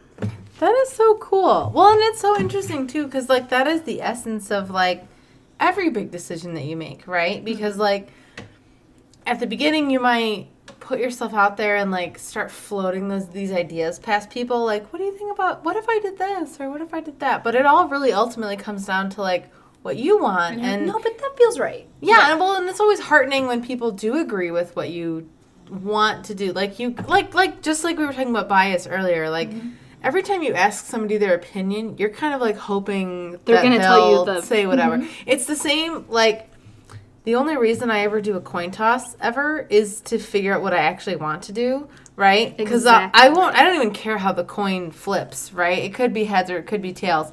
But in that moment that you flip it, you know what you want it to be, and that's very telling in and of itself. Yes. And so I think that's always very cool because, like, I live alone, and so a lot of times, like, I'm a very independent person. I'm single. I don't have a family, right? Like, I have my immediate family, but I don't have, like, a husband and kids that I have to, like, think about when I make decisions right now. And so, yeah, that is very much my experience. Like, you can ask for advice as much as you want, but you know in your heart, like, what you want to do and what's right for you and what makes sense for you. And so that is ultimately how all of your decisions are made. Like, you can survey people, and then if you don't hear what you want to hear, you're going to do whatever the fuck you want to do anyway. It's like, oh, okay, yeah, you didn't tell me what. It's just like, Like, I was kind of just looking for validation for my decision that I made, but you didn't give it to me, so I'm still going to do it anyway, because that's what I wanted to do. Yeah. I think that's really interesting. This was so fun. I'm glad you so loved excited. it. Because No. I had so much fun researching it. Well, and that was my thought is, like, I was excited for my birthday, and, like, I'm always all about me. Like, let's be all about me. But also, this is, like, a huge passion that you have, and so I really wanted to give you a platform to kind of showcase it, and, like, this is so fun. So it is, like, a little bit about me, but also you did most of the talking, so it's also very much about you. It was very, very cool. I didn't need it to be about me. I just wanted to tell you a really fun story because, like I said at the beginning, I know you really, really well. And so it was very fun for me to read these things and to be able to connect them to you in a very personal way that I connect them to myself. Yeah. And so, yeah. Do you have any, I know that we, like, talked through or you, like, made commentary as I moved forward, but do you have just, like, an overall feeling or, like, do you feel like this validated, you don't even have to tell me what you were thinking about because I would never ask that, but, like, do you feel validated, concerned, or was there anything surprising to you just in general of what happened? Well, I think, like, one of the things I was really, like, I've been really thinking about and it's been on my mind is this, like, should I look for a new job right now or should I just be happy that I even have a job, right? Because we're kind of in this weird pre-recession nightmare-scape of the economy, right?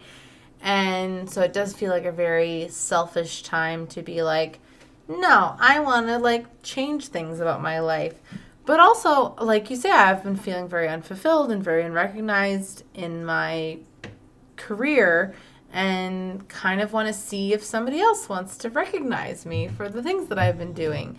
And so I am trying to be more open to possibilities, but not, like, putting too much pressure on myself. And so that's been very interesting. And another thing, like we've talked before on our dating episode, right? I went off about, like, I can't find a person who's, like, fits my lifestyle or my interests in this smaller town. And I'm very much looking forward to, like, meeting somebody who's interesting and engaged and, like, just a cool person to hang out with. Somebody who fits into your life without disrupting. Yeah, or not, like, Or is because a lot of these burden. relationships I found are very passive, right? Like, they come in and it's like all the work has been done and, like, okay, so you've expressed interest, so we're dating now, and, like, I don't have to do any work. And it's like, no, I want to do the work. I'm willing to do the work. Are you willing to do the work? And my experience has been that a lot of people in this area are not willing to do the work. They're willing to, like, stamp their card like, yes, we have. Now I have a relationship. Yes, Check mark. like check. We've Yeah. done this, and now we're ready to like get married and have babies. And I'm like, whoa, like calm down. This is not what I'm here for. And so yeah, like the devil is very interesting to me because it is a very like inherently negative card. Like just that imagery of the devil is inherently negative. Of course. I mean, yeah, anyone who sees it in a spread it usually thinks it's terrible. But all it is a cautionary warning. Yeah. Because everyone sees the devil. That's very interesting, too, that you can be like, ooh, this looks very good, but not for you. And I have had a couple, like, at least one of those experiences in my job hunt now. Like, I had that one job that I was super excited about, and I was, like, got so passionate about it, and I was, like, studying. I was listening to Spanish podcasts to practice my Spanish for this job that I was, like, so sure that I was a shoo-in for. And then they were like, oh, we don't really want you, though. We found someone else. And I was like, oh. Okay. I thought I was good for this, but it's okay. That's fine. That's exactly what that is you saw something incredibly tempting and you went out of your way to show this thing that I will do anything for you. And then it's a toxic fuckboy and it dropped you on your head. So yeah, you just... Yeah, I mean, I would never say that, like, anytime you get incredibly excited about something to kind of give yourself a reality check, but that's all this card is saying, is if something feels too good to be true, go ahead and explore it a little deeper. So... Well, just keep your wits about you. Exactly, right? Yeah. You know who you are, and so, like, don't let something else woo you away from what you are. Also, yeah, I'm just feeling, like, more... confident and I do really like the Knight of Pentacles and like that's a card of like reasonability and strength and confidence, right? Because I have been, that's another one of my like small guilty pleasures I was going to bring up is that this week is my last week of Noom. Oh, wow. I'm like, it's up on the 30th. So 2 days from now I will be like cut off of Noom. And this year has been like a huge year of growth and confidence and like strength for me, and I've just been very like excited. Somebody saw me today and was like, "Girl, have you lost like a ton of weight?" And I was like, "Yes, I have lost a ton of weight, and I'm glad that you noticed." And like, it's not embarrassing for me to talk about it. And I've met a lot of people who are like, "Hey, like, I've also lost weight, and how did you do it? And let's talk about our shared experience." And then other people who are like, "Oh, this is very motivating for me to try my own thing." And that gives you a lot of strength too. And also just like, I sent a message out to my group this week and I was like, "Hey, can I just like say that you guys were so supportive and I love hearing all of your commiseration like posts and your support posts, and like especially the posts that were like, oh man, like I really jumped off the trail and I got like way lost in the weeds and I'm stuck and I need everyone's support," or like, "Hey, here's a recipe that really worked for me," or like, "I went on a hike today. Everyone else should go on a hike." And that's been so great for me because I am very extroverted, but having a group of strangers who are also going through the same journey has been very supportive. And so I sent like a little like, "I'm leaving," in like I'm leaving the nest. Well, I said like, I feel like I've learned what I needed to learn, and you guys have been so supportive, and I've loved like getting to know you. And like my bestie Tom on the apps was like, "Oh my God, Sarah, like congratulations, you go girl. Like I love reading your posts." I was like, "Oh my God, Tom, I love reading your posts. You're so fun." And Tom's like 65 because apparently I only attract 65-year-old men to me. That's a whole other kettle of fish that we're not going to go into. That did not come up in the cards. No, yes. I'm not. Or was it the devil? Oh, it is the Papa devil. John was so enticing to you. Papa John with a fragile dick. If somebody offers you a toe ring, Sarah, you check in with yourself and you say no. No, thank you. But yeah, like you were saying, the Knight of Pentacles, because if you have 2 days left on this app, it's been at the forefront of your mind because it was still something that you paid for. So this is a reminder of, hey, you worked really hard to get here. Just because somebody is not pushing you to do that, you have to do the work for yourself. Yeah. And that's what that whole program was, and it has, like, despite any other frustrations I've had with this last calendar year, making that choice for myself was a hugely positive and like motivating thing, and that was so cool. I wanted sort of touched on like your progression through it, and especially as we got here, but like when you were thinking about your last birthday, are the first 2 cards where you were at?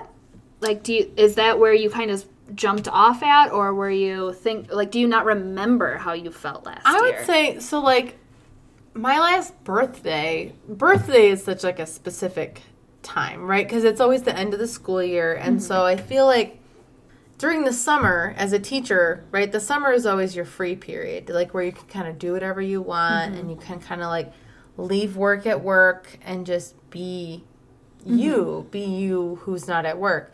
And so my last birthday was not a very frustrating or like challenging time, but this last year has been the year that I've been really thinking about like, man, this is really a struggle. And also last summer, like the end of the summer was when I had that like kerfuffle with my supervisor who like really offended me and like insulted me to my face.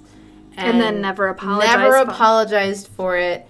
And so that, yeah, like coming into this year, I kind of had that like leftover bitterness from the interaction. And so it wasn't like my birthday, but it has been this last school year where I've been feeling like very underutilized, very unappreciated, even though last summer, I really fought for myself. Like I really was like, this seems wrong, and also like this person really like really fucked up this interaction. Like they really showed their cards and showed that they have no respect for me at all, and they're not doing their job. They're making me do their job. So why should I care if they get in trouble or if I'm making waves? And I tried really hard to get the recognition that I was owed, and it came to nothing. Yeah, and I think, like you said, you can't pinpoint it to a date, but with teachers, I think with summer, you forget so easily all the frustrations you had over the school year because you're on such a high of being free. Yeah. And so, like you said, right after your birthday, you went into that high, but then a month later, you were slapped in the face of this interaction, and it immediately reminded you. And so just because you weren't thinking you weren't being underappreciated or feeling that way on your birthday, I think that was something that was bubbling up inside of you, and then it just became incredibly apparent. Well, and it was happening behind the scenes, and it didn't become apparent to me until like midsummer when all of this stuff went down. And so and that is like just those 2 cards have been the theme of my last year.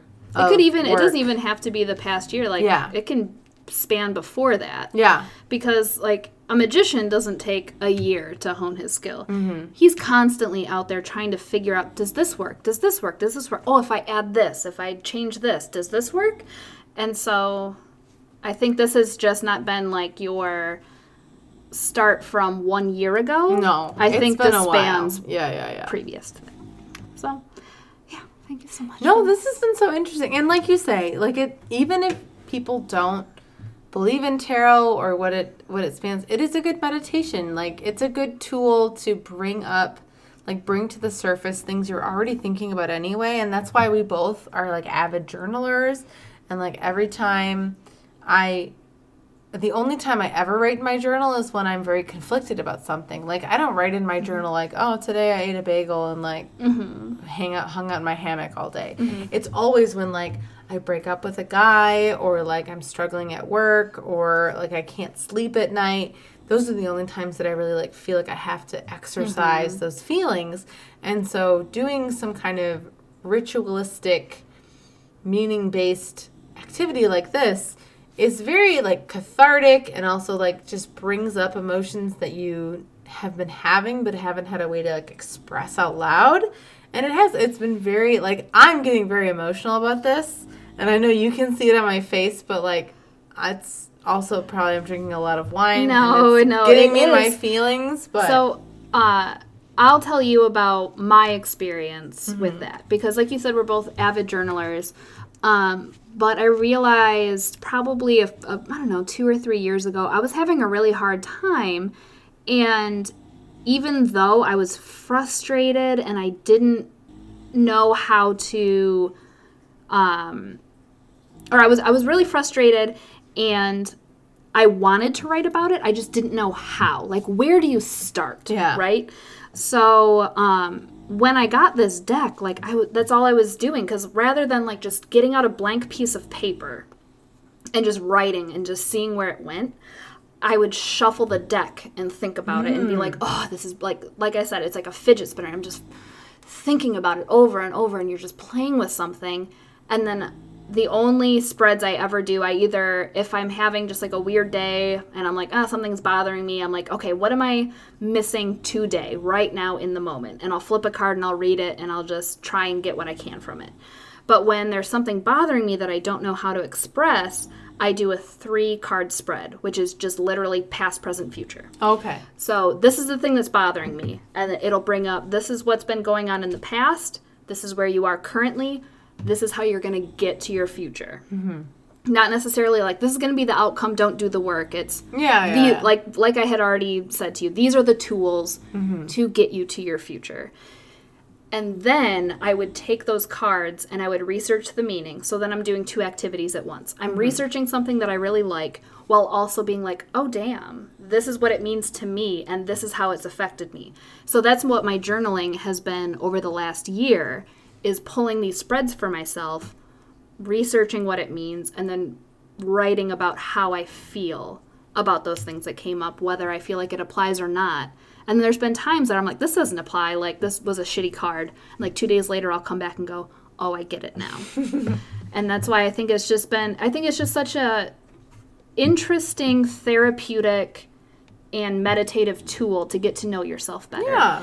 And through it, I feel like I know myself better, or at least think that I do. So. Yeah. Well, and I just, like, I don't know, since I've been working, like, in my career full-time, I've gotten, like, very into meditation in general and, like, calming activities and thought-provoking activities, right? Like, those first couple of years of teaching were so stressful. Like, I think everyone's first couple of years of their job is, like, the most stressful. The first couple of years just out of college is just, in any kind of scene where you're all of a sudden on your own. It's like, oh, shit. And you're expected to, like, know things that maybe you have never really had to be an expert in. And people are just like, oh, well, we hired you to do this. You should know what you're doing, right? And you're like, yeah, definitely. Totally. But, like, don't look over here for a couple of days because I'm going to be frantically figuring it out. And so, yeah, I would get these, like, crazy tension headaches. And so we've talked a little bit about how, like, I'm into ASMR because my first couple of years of teaching, I went back into guided meditations. I got super into guided meditations, and because that was the only way I could fall asleep, was I would put in my, like, sleep headphones and fall asleep to these guided, like, body scans. And that goes back to my childhood. My dad brought this up this weekend. Really? How he's like, I don't know if, like, you really cared about this or not, or, like, I just made it up. But like, yeah, when you were little and you couldn't fall asleep, I would take you to your bed and I would be like, oh, well, you can't fall asleep because your body's still so awake. And he would do this guided meditation body scan. He didn't even know that was a thing. But he would, like, start with my toes, and he'd be like, okay, go to sleep, toes. And he'd, like, give me a little foot massage. And then he'd be like, okay, your legs are really awake. And he'd, like, do a little, like, leg massage and say, go to sleep legs, go to sleep tummy, go to sleep arms, go to sleep hands. And then he'd finally get to my face, and he'd, like, literally close my eyelids for me. And he'd be like, okay, go to sleep eyes, go to sleep brain, blah, blah, blah. And that put me to sleep every time, like, without fail. And when I was so stressed out at work, those first couple of years when I was in that apartment, that was the only way I could go to sleep, is I would put on these guided meditations, and it would be like, clench every muscle in your feet and then let them go. And then clench every muscle in your legs and let them go. And that, like, put me out. And then, like, then you get into the YouTube rabbit hole, and then it's like, watch this guy pretend to be a flight attendant for 5 hours. And I'm like, okay, I'm here for this. So, like, it took me into a weird space, but yeah, like I very much am of the opinion that meditation, whether it's a religious meditation like prayer or like a just purely spiritual, like open yourself up into the world meditation, like tarot or like yoga, like every time we go into yoga and we go into like our Shavasana corpse pose, and you're just laying there and like letting your mind be blank, and then we sit up and we do our final like seated meditation, and you like are thinking You about feel your like a zombie, too. yeah, You're you've just, got like, that not yoga brain, and right before we do our final namaste, I always give like a little prayer, because I grew up Lutheran, and so I'm still like spiritual, even though I don't like organized churches very much.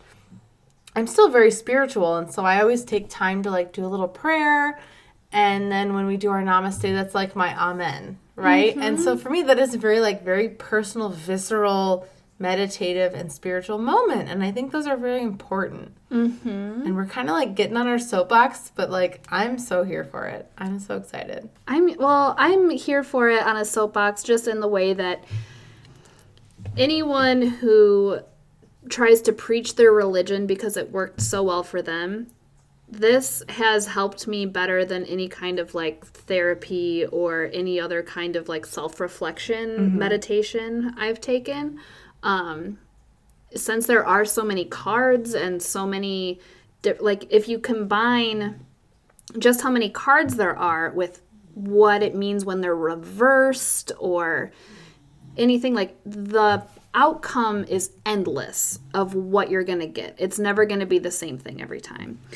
And so that to me has been nice. Like you're not like, oh, I'll just go read my favorite psalm and like, oh, I feel better. There's endless psalms here. There's a new song for you every time that you revisit it. The Chariot, I was having a really difficult time with work like 2 weeks ago. And I was like, it was one of those times where, like you said, where you're like, oh, totally, I'll do that. Yeah. But don't look over here for a minute because I'm going to be very busy. And it was one of those times that I couldn't progress with the thing I needed to do, even though it felt very like fight or flight. Like I have to do it now or I'm going to fail at this. But rather than like push through it and mess it up, I just took a second and I shuffled the cards. I was just thinking about it like, oh, this is a really big deal. Like, this is a lot of pressure. This is a lot of responsibility. And I just shuffled and shuffled and shuffled. And I got the Chariot upright. And all it said was like, you know what you're doing. Push ahead and just finish the job. And that helped me so fucking much. Yeah. And so, like, that alone is, I think, worth buying a $40 deck of paper. Yeah. No, it is. Anything that can help you like build yourself up, and that's really all we're really looking for, is like some force to be like, you got this, or like, hey, slow down a little bit. And for some people it's like church, and other people it's like other things, right? And it doesn't matter how you get to it, as long as you feel like comfortable and supported and like you're confident in your decisions. I think that's very important. Whew. This wasn't necessarily a laugh-a-minute episode, but I think this was so great. This was so fun. And, like, that's why we wanted to start this whole thing in the first place, is to kind of, like, share our passions. This is very clearly a passion for you, and I'm very excited to, like, engage you on this passion. We've never talked about this before, ever. So for me, it was equally, like, a brand new topic as it is for, like, maybe other people. And I'm, like, really excited about this. I'm glad that we did this. It's so fun. Me too. Can I go get another drink before we, like, start talking about our small wonders? Yeah. Or our small passions. I don't want to get... Our small guilty pleasures. Yes. I don't want to be sued by the McElroys. Yes, we're not. We already mentioned them once. So. Oh, no. What is this?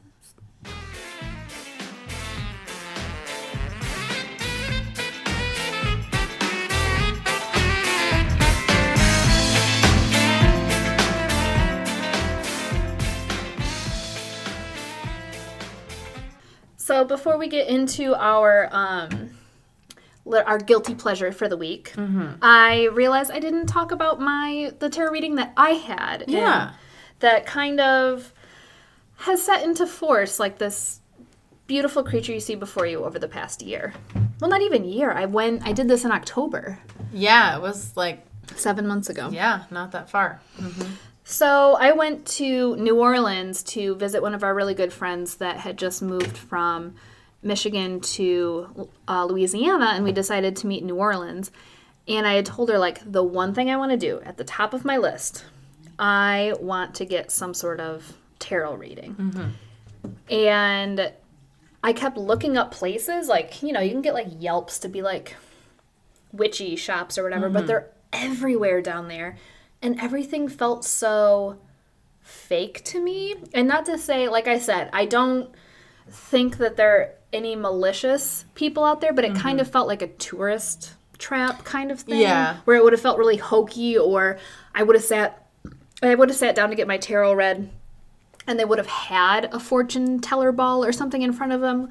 Like they were trying to make the experience of what people think it is. Wearing like a creepy purple shawl and like a crystal ball kind of thing. Yeah. And so she and I, we woke up at our hostel after being out on Bourbon Street all night. So, it was a little bit later in the morning. So it was like brunch time. And we looked up the best places to get brunch. And we went to the closest, the one that we could walk to. We get there, and there's like a 2-hour wait to get in. Oh, wow. And we were like, absolutely not, as any sane person would. Yeah, if you wait longer than a half hour to sit down, for a meal, you're a lunatic. Yeah, that's insane. But whatever. So we look up another place, and we get a Uber or a Lyft or whatever to take us to the complete opposite end of town. We're so far away from our hostel, but we're like, that's fine. We wanted to end up at this north side anyway, and we'll just walk ourselves back to our hostel over the course of the day. So we end up at this restaurant, and it was delicious, by the way. It was wonderful. And they put, of course, we're in the South. We had pickled okra in my Bloody Mary, which... that sounds delicious. If only in Michigan they would sell jars of pickled okra. I love okra. I don't know. It is so good. Yeah, so that was giving me life. Yeah. So then we just decided to, like, okay, well, we're not quite sure where we're at, but to just, like, get our bearings, we know we have to walk this way. So we just start walking that way and popping into this shop and that shop, or looking around here, looking around there. And then we're walking down this unassuming side of the street, and I just get blasted in the face with this smell of, like, incense and herbs and things like that. And it's not like when you walk into, like, whenever I think of herbal smells that hit you like that, I think of like a Hallmark store. Like, when you walk in and they have a very specific scent. There's like too many candles. Yeah. Exactly. So there's just so many aggressive smells coming at you. This wasn't that smell at all. This was like somebody took a pie and put it on a...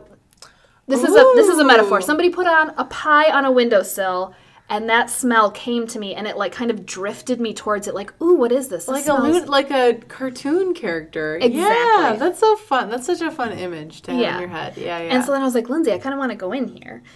And it was a very, very, very small shop. Like, I'm not good with estimating square footage, but it was probably, if we cut off this area here, the entire store was probably the size of that living room. Oh, wow. Okay. So it was very small. And then there was like an island in the middle because they're trying to pack all of their herbs. So it's just like floor to ceiling with those giant jars of herbs and things like that.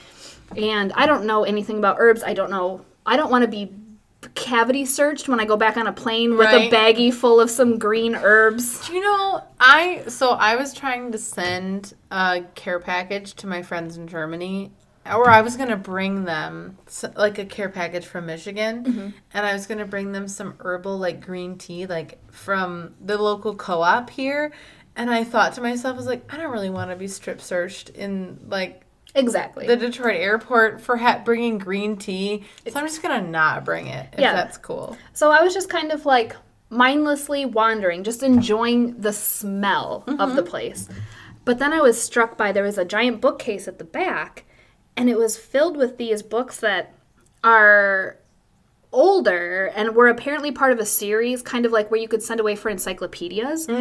But it's all supernatural things. And I have a few of them. I picked them up when I was in Germany. I found them in a secondhand bookstore. And as soon as I found them, I was like, these were meant for me. I have one on aliens and I have one on cryptids.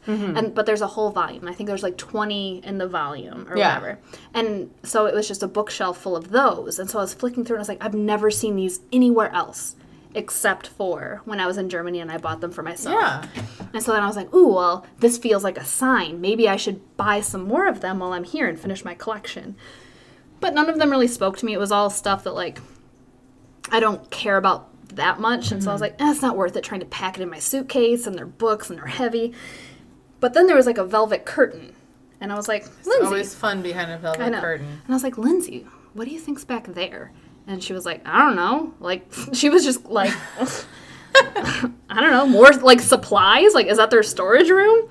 And then I kind of just like put one finger, just kind of like give a peek. And I saw a woman sitting at a table reading for herself. And so then, like I said, it's a very small space. And I was like, oh, I think she's doing tarot back there. What do you think? Should I like say something? Should I like put my head back and be like, oh, what are you doing? And then the woman was like, hey, I can hear you. It is a curtain. Yeah, it's a curtain. It's not a door. Like, it was like the Wizard of Oz where she's like, you can talk to me. Yes. Yeah, I can, yeah. And so she was like, you can come back here. And I was like, oh, I'm so sorry. Like, I didn't mean to interrupt you. This feels like a very personal thing. You're, tucked away in a private room. I really didn't mean to. And she was like, no, that's what I do. Like, I read tarot out of here. And I was like, are you on the clock right now? And she was like, I can be. And so we talked about it, and she did me a 15-minute reading that was very, very fast, but gave me all of the information, even though I can't go back and like listen to everything that she said. I took a picture of it, and the strongest things that I remember out of it were I got probably like the 3 scariest cards that anybody ever gets. Did in you a get reading. death? I got death. Death is scary to me. Death is. I'll get Is that into the one it. with like the 3 swords?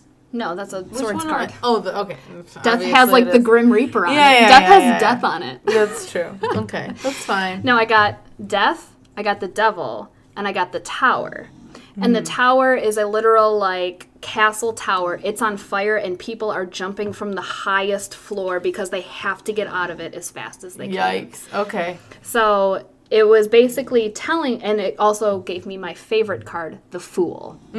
So it starts with the devil. I'm pretty sure it started with the devil, but it could be out of order. It doesn't matter. It was more of an overall. It wasn't a past, present, future.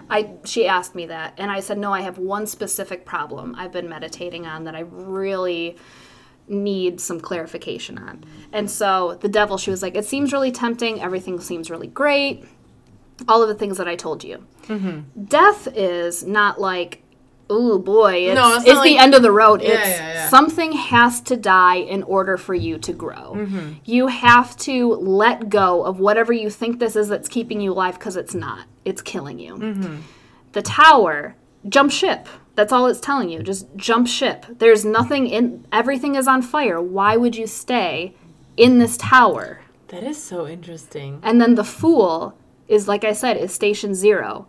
He just blindly goes into life with the eyes of a child thinking everything is great. So that was the progression. And that helped me so much to just have her go, something is telling you that it's tempting, but it is deadly. Yeah. And yeah, ever since then, it's been I revisit it on my own, and I kind of want to write to her and tell her. She gave me her card, and she was like, I just want to know how life turns out for you. That is so cool. But it felt like that serendipitous moment was meant for me, because I put it out there in the universe. It was like the secret. I was like, I want a tarot reading so badly. All of these suck. And I just happened to stumble on it, and she told me everything I needed to know. Yeah. That's very, very cool. And that's exactly what we were just saying, is that, like, whether you believe in it or not, it can, like, bring forth emotions and thoughts and feelings that maybe you've been keeping on the back burner because you feel like they're not important right now, or you shouldn't be focusing on them right now because they're not, like, immediate. but they're important. And it's a good, like, thought exercise to be like, oh, okay, yep, I should probably be paying a little bit more attention to this. Yep. And maybe taking my mind off of some of the other things that have been frustrating me or keeping my attention, distracting Where else me. it should, yeah. Yeah, from what I should be. That's so interesting. That's so cool. This has been so fun. I hope everyone else has been, like, just as fascinated as I have been with this. Well, if you're local, or I've heard people, like, do this over the phone. I met, we went to the Renaissance Festival that one year, and I wanted to go to a palm reader, and she was like, oh, I'm booked for the day, but here's my thing. I do, like, virtual palm reading, and I was like, fuck off. So I gotta, like, Absolutely take not. a picture of my palm? Exactly. That's weird. It's like, ugh, no, whatever. Yeah. But no, I mean, now that I've done this for you, I'm, like, so thirsty to do it for anyone else. And, like, the other night when I was just trying to, like, brush up on it because I hadn't revisited it in a while because I've been in such a space where I feel... It feels so selfish to say this, and we haven't really talked about it here, but I feel like I'm, like, kind of flourishing in this quarantine. It feels really awful to say. We've talked about this, though, where we both kind of feel this way. Like, me with especially with my, like, weight loss journey, and I'm, like, don't hate being at home, and both of us are like living alone, but we're very comfortable with that, like with having our own schedule and being able to do what we want when we want, and having time to, like, focus on projects we haven't really been focusing on. And I don't hate it. And for me, as a teacher, it kind of just feels like summer was extended 3 months earlier, and I'm kind of just, like, in the mode that I would normally be in June, July, August anyway. But yeah, I'm not hating it.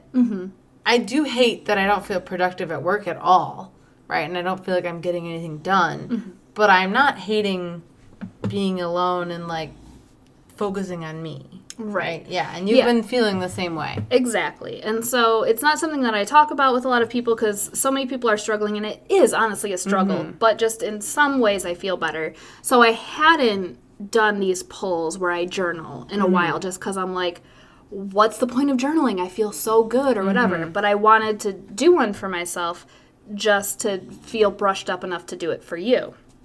But then when I realized when I did it, because I was basically, when I was shuffling the cards and I was meditating on it, I was like, no, I feel really good right now. I feel like everything's in place. All I'm looking for is, like, a sign of what I should, like, what I'm missing. What is something that I'm overlooking right now? Like, what is my next thing I should focus on for myself? And it was really interesting when I started doing that, because then I cut the deck and then I went to, like, deal from it. And something in me told me, don't pull from the top. It was like, no, you pulled at the right place, but it's from the bottom. Ooh. And so I flipped over those 3 cards. And it basically... It was a slap in the face of, yes, you're doing great, but there's so much more work to be done. It basically said, like, you think that you're starting this new beginning, but my middle card, my present, I don't know if I could find the tree, but it was also a wand card. And it was this gigantic tree.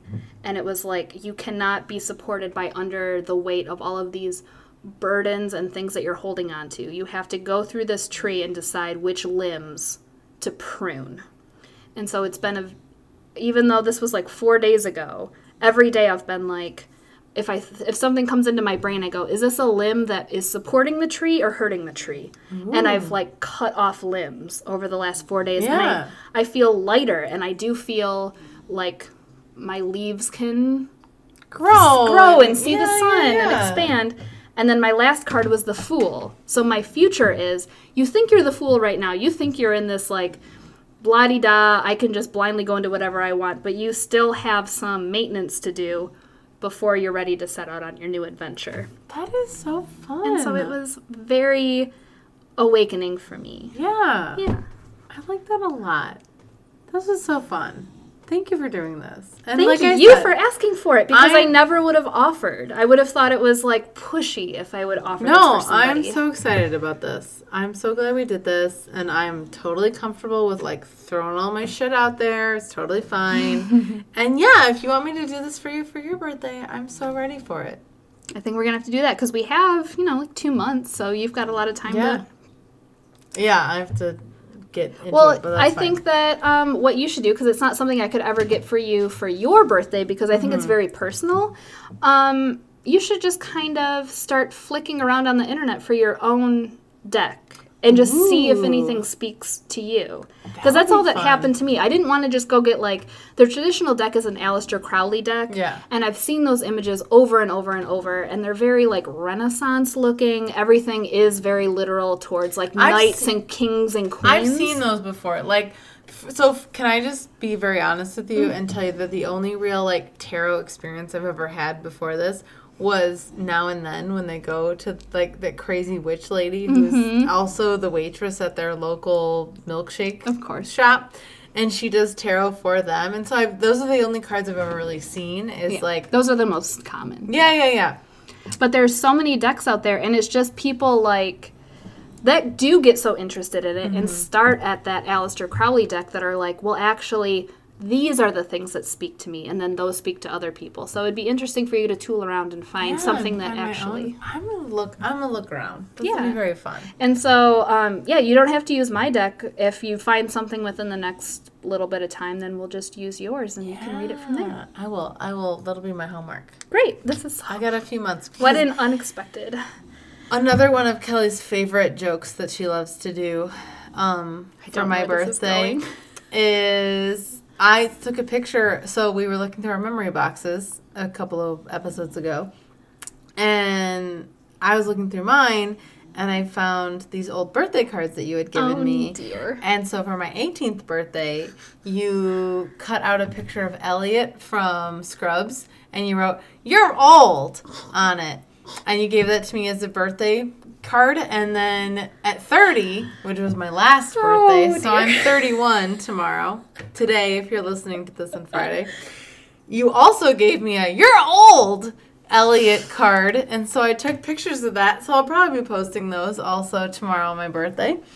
That is one of my bits, is because I was born at the end of the year, whereas all of my other friends were before me, so it's oh, you're old. I'll never reach it. But, of course, that always comes for me. Kelly's birthday is late July, and mine is late May, and she loves that she has those extra 2 months of youth on me, so it's fine. It's okay. It's cool.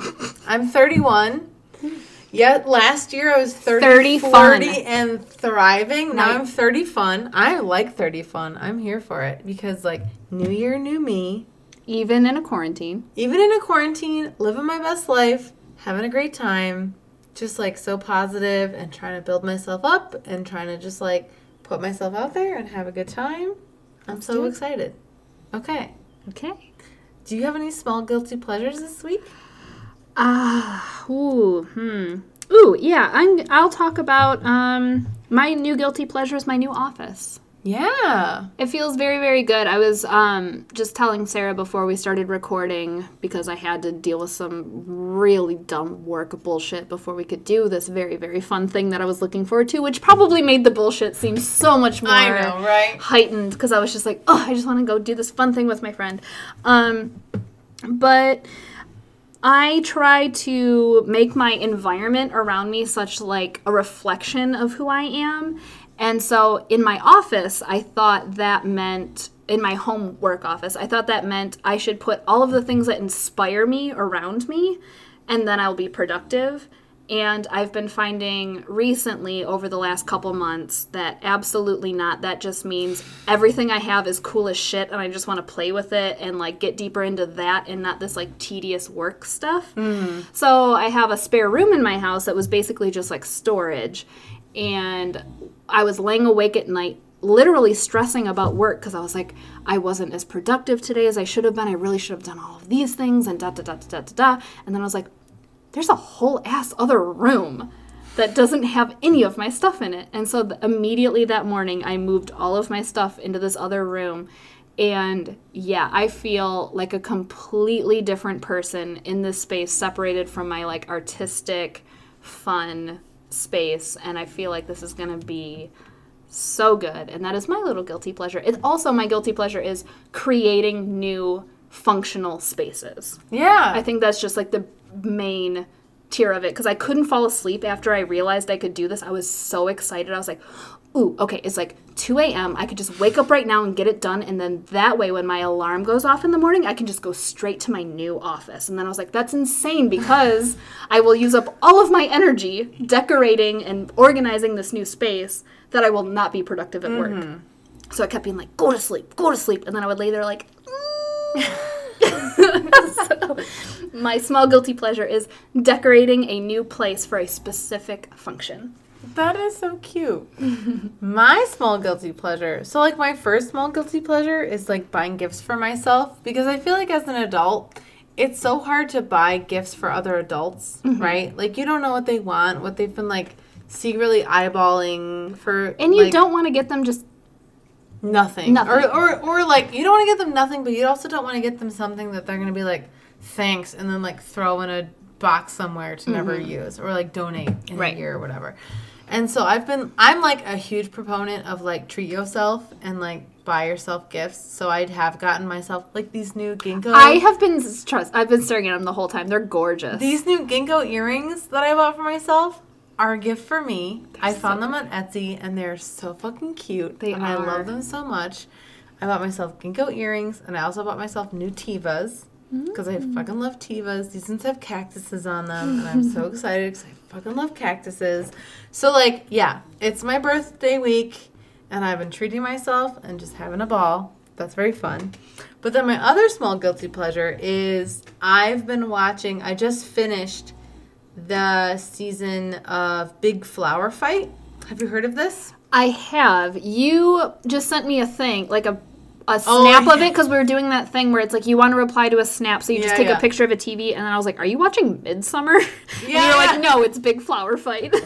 It is actually Big Flower Fight. Yeah. No, I've been watching Big Flower Fight. It's kind of like Big British Bake Off, but about flowers. So, like, they have to design these giant sculptures made with plants instead of, like, making a bunch of, like, choux pastry or cakes or pies or whatever. And then that reminded me of, like, I just am really a big fan of those, like, calm British cooking / competition shows. Absolutely. Absolutely.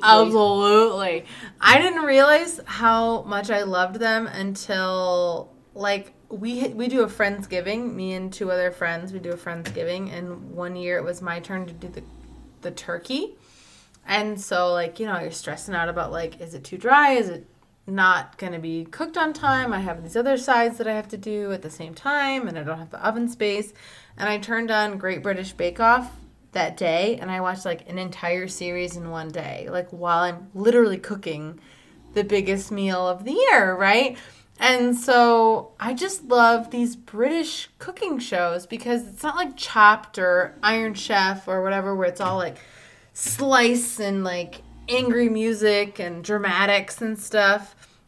These British cooking shows, even though I know Britain has its own, like, slew of social issues and, like, they're not as, like, dainty and gentlemanly as their shows would maybe like you to think that they are, these shows are so calming, and they usually have, like, very chill music, and it's just, like, people rearranging flowers or, like, mixing dough, and even when they get upset, they're like, oh, bother, like, this didn't go the way that I wanted it to be. And also, if the other thing, not to jump in on your small guilty pleasure, but whenever somebody has a hard time or messes up, it's not like, ha ha ha, now I'm gonna win. It's like, how can I help? Yeah. In one of the episodes of Big Flower Fight, one of the teams, because they're teams of, like, people designing these flowers, one of the teams, they have to build this thing on, like, a straight up and down pole. And it has to be, like, 10 feet tall, full of flowers. So it's going to be, like, tons of weight. And they propped theirs up on, like, a stake, and their stake starts breaking. And every other team comes and leaves their project behind to come hold up this literal giant flower crab that this person is making. And I was like, man, that is so different. You don't see that in a lot of other competition shows where somebody leaves their competitive piece to help another like a competitor. And even then, the person whose crab it was like, okay, everyone step back. Like, if you don't leave right now, it's going to collapse and we're all going to get hurt. And I don't want that to happen. So just everyone leave. I know that it's going to destroy my piece that I'm making, but that's more important. Like, you being safe is more important than my piece being show worthy. And so everyone did, and it crashed to the ground and they got eliminated. But like, that was so kind, and just like, that is such a fun, chill way to calm down. And so I've been watching that this whole week, and I watched the whole season this week, and it is just, I'm just like such a slut for plants. I am like, Yes, you are.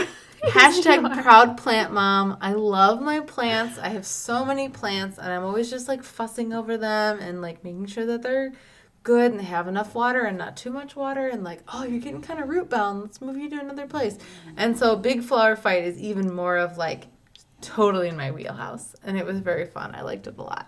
I love it. Yeah, I'll definitely have to watch it because I'm just a slut for people supporting each other at the like sacrifice of their own success. We need more of that. Absolutely. Absolutely. I can't say absolutely like that. It's Like, Rocky. It's the Rocky thing now. Sarah, I know. That's why Also, it's in my brain. Can I say another one of my small guilty pleasures is that Kelly is now fucking obsessed with Rocky 4, and she's so into it, and I feel like this is partly my fault, and I am It is so here for it. It is 1,000% your fault.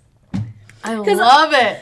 It was one of those things, like, this is also a small guilty pleasure of mine, is when you start watching something and you're not sure what to expect, and then all of a sudden you're like, ooh, oh, okay, I like this. And, like, it just keeps surprising you, and that was all of the things happening the first time I watched Rocky 4 for our Rocky episode. I just kept being like, everything that's happening is so much my shit, and I didn't take as many notes because I was just like, elbows on my knees, leaning forward, like, this cannot be a real movie. I'm in love. That is so fun. And so, yeah, last week, I made myself a date. I set up my projector again, and I was like, Rocky 4, here we go. Let's buckle up. And, yeah. That's You so did this. exciting. It's so I'm so and that's always like the goal anyway. When you become so obsessed with something, you're always wanting to get like infect other people with it. Like, I am so obsessed with this. You have to also be obsessed with this. So I have someone to talk to, and I'm so glad that I did this too. Except Rocky 4 is not at the top of yours, but that's It's fine. not my favorite one. It's a good one. I feel like your enthusiasm for it is making me feel more enthusiastic for it. So that's fine. That's okay. Good. Okay. Whew, whew. Everybody, Yeah. breathe. Big breath in. Inhale Namaste. to expand. Exhale and deflate. Okay. Thank you for listening to our episode. Episode 9. Look at that. We've gotten so many episodes in. Next week is going to be number 10. That's so exciting. And then the next week, 11. Whatever. It's fine. I'm trying to celebrate our I'm milestones, celebrating with you. But that's fine. It's okay. So thank you to the Legal Immigrants for their use of our theme song, Panacea. Also, we haven't mentioned it in a while, but please go give a listen to their new single, Mr. Picture, is on Spotify, and it's come up like every day for me on my Spotify playlist. It's so, so, so good. It sounds is. like it's from another era. It definitely has like a super Beatles vibe. Yep. I definitely get like strong Beatles.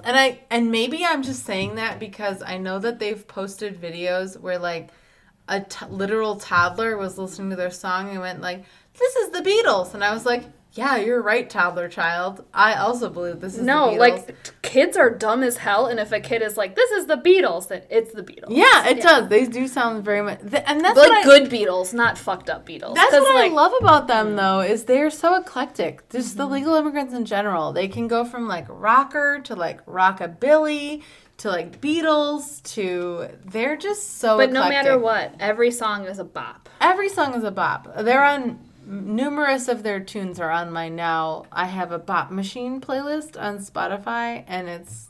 Mr. Picture features heavily in that playlist. So thank you, Legal Immigrants. We love you so much. And also thank you to Mellophobics for their song Tortuga, which is our pause music, which I'm pretty sure we used quite a bit. And also my other small guilty pleasure is Mellophobics, because my view of summer is like driving with the windows down playing ska music, which anytime I have to leave my house, I'm just like, I need Mellophobics. And it's just them. I am on such a kick because they scream summer fun. Do you know which one of their songs that I super, super love and has been popping up a bunch is Waves. I love Waves. I love Waves. It gets me like in such a dancey mood. I love dancing, and Waves gets me there. Every time. It has like that breakdown. Okay. Yeah. Maybe I'll use that. Like part of that for like our second break. Ooh, that would be fun. Oh, did you see they did a cover of BYOB by System of a Down? Yes. And System of a Down's bass player re-grammed them on Instagram and was like, this is the best cover we've ever heard. Ah! Yes. I did see that they got noticed, but I didn't see like how well they had got noticed. By somebody in System of a Down was like, this fucking slaps. This is the best cover of BYOB I've ever heard. That's so cool. Good for them. I'm so excited. So good for them. We just love, they're all, like, Legal Immigrants and Mellophobics are all such good boys. And we just love them so much. And you can find them, if you want to find them on Instagram, you can find them at Legal Immies for Legal Immigrants or at Mellophobics Music for the Mellophobics guys. And if you'd like to talk to us, we never ever get any emails. But if you would like to email us, you can find us at can.we.just.saypodcast@gmail.com. Or you can find us on our Instagram. And some of you are interacting on our Instagram, and we're so excited. We love to see you. Play with us. Yes, come play with us in the space. Our Instagram is also can.we.just.say on Instagram. Come find us. I work very hard on all of our stupid picture posts for all of Kelly's beautiful edited episodes. I'm so excited. None of them are stupid. I love every drop of the creativity you put into our... A lot of them are, like, real weird, but I'm trying. Sarah, we're real weird. I know, but I hope everyone likes our weirdness. I hope that you do. If you don't, fuck you. I'll say it. I don't care. We're cool as hell, and if you're not on board, why did you just listen to 2 hours and 23 minutes of us? Oh my God, that's so much. But there's nothing to cut. We're so fun. We haven't said it in a while, but we're very funny. We're really funny. Not this episode so much. We got, like, very emotional and in our own heads, but that's fine. We're also very fun and interesting, and you should enjoy listening to us. Also, I've had a lot of wine. Sarah has discovered there's a dry box of rosé. Oh, my God. Did you know Bodabox makes dry rosé? You do now. It's so good. Bodabox, sponsor us. I would be into that. Hey, Bodabox. Wink. Thank you. Okay. I'm going to go put Sarah to bed. Yeah. Goodbye, everybody. Bye. Oh, no. I said bye again. Happy birthday. Oh, thank you.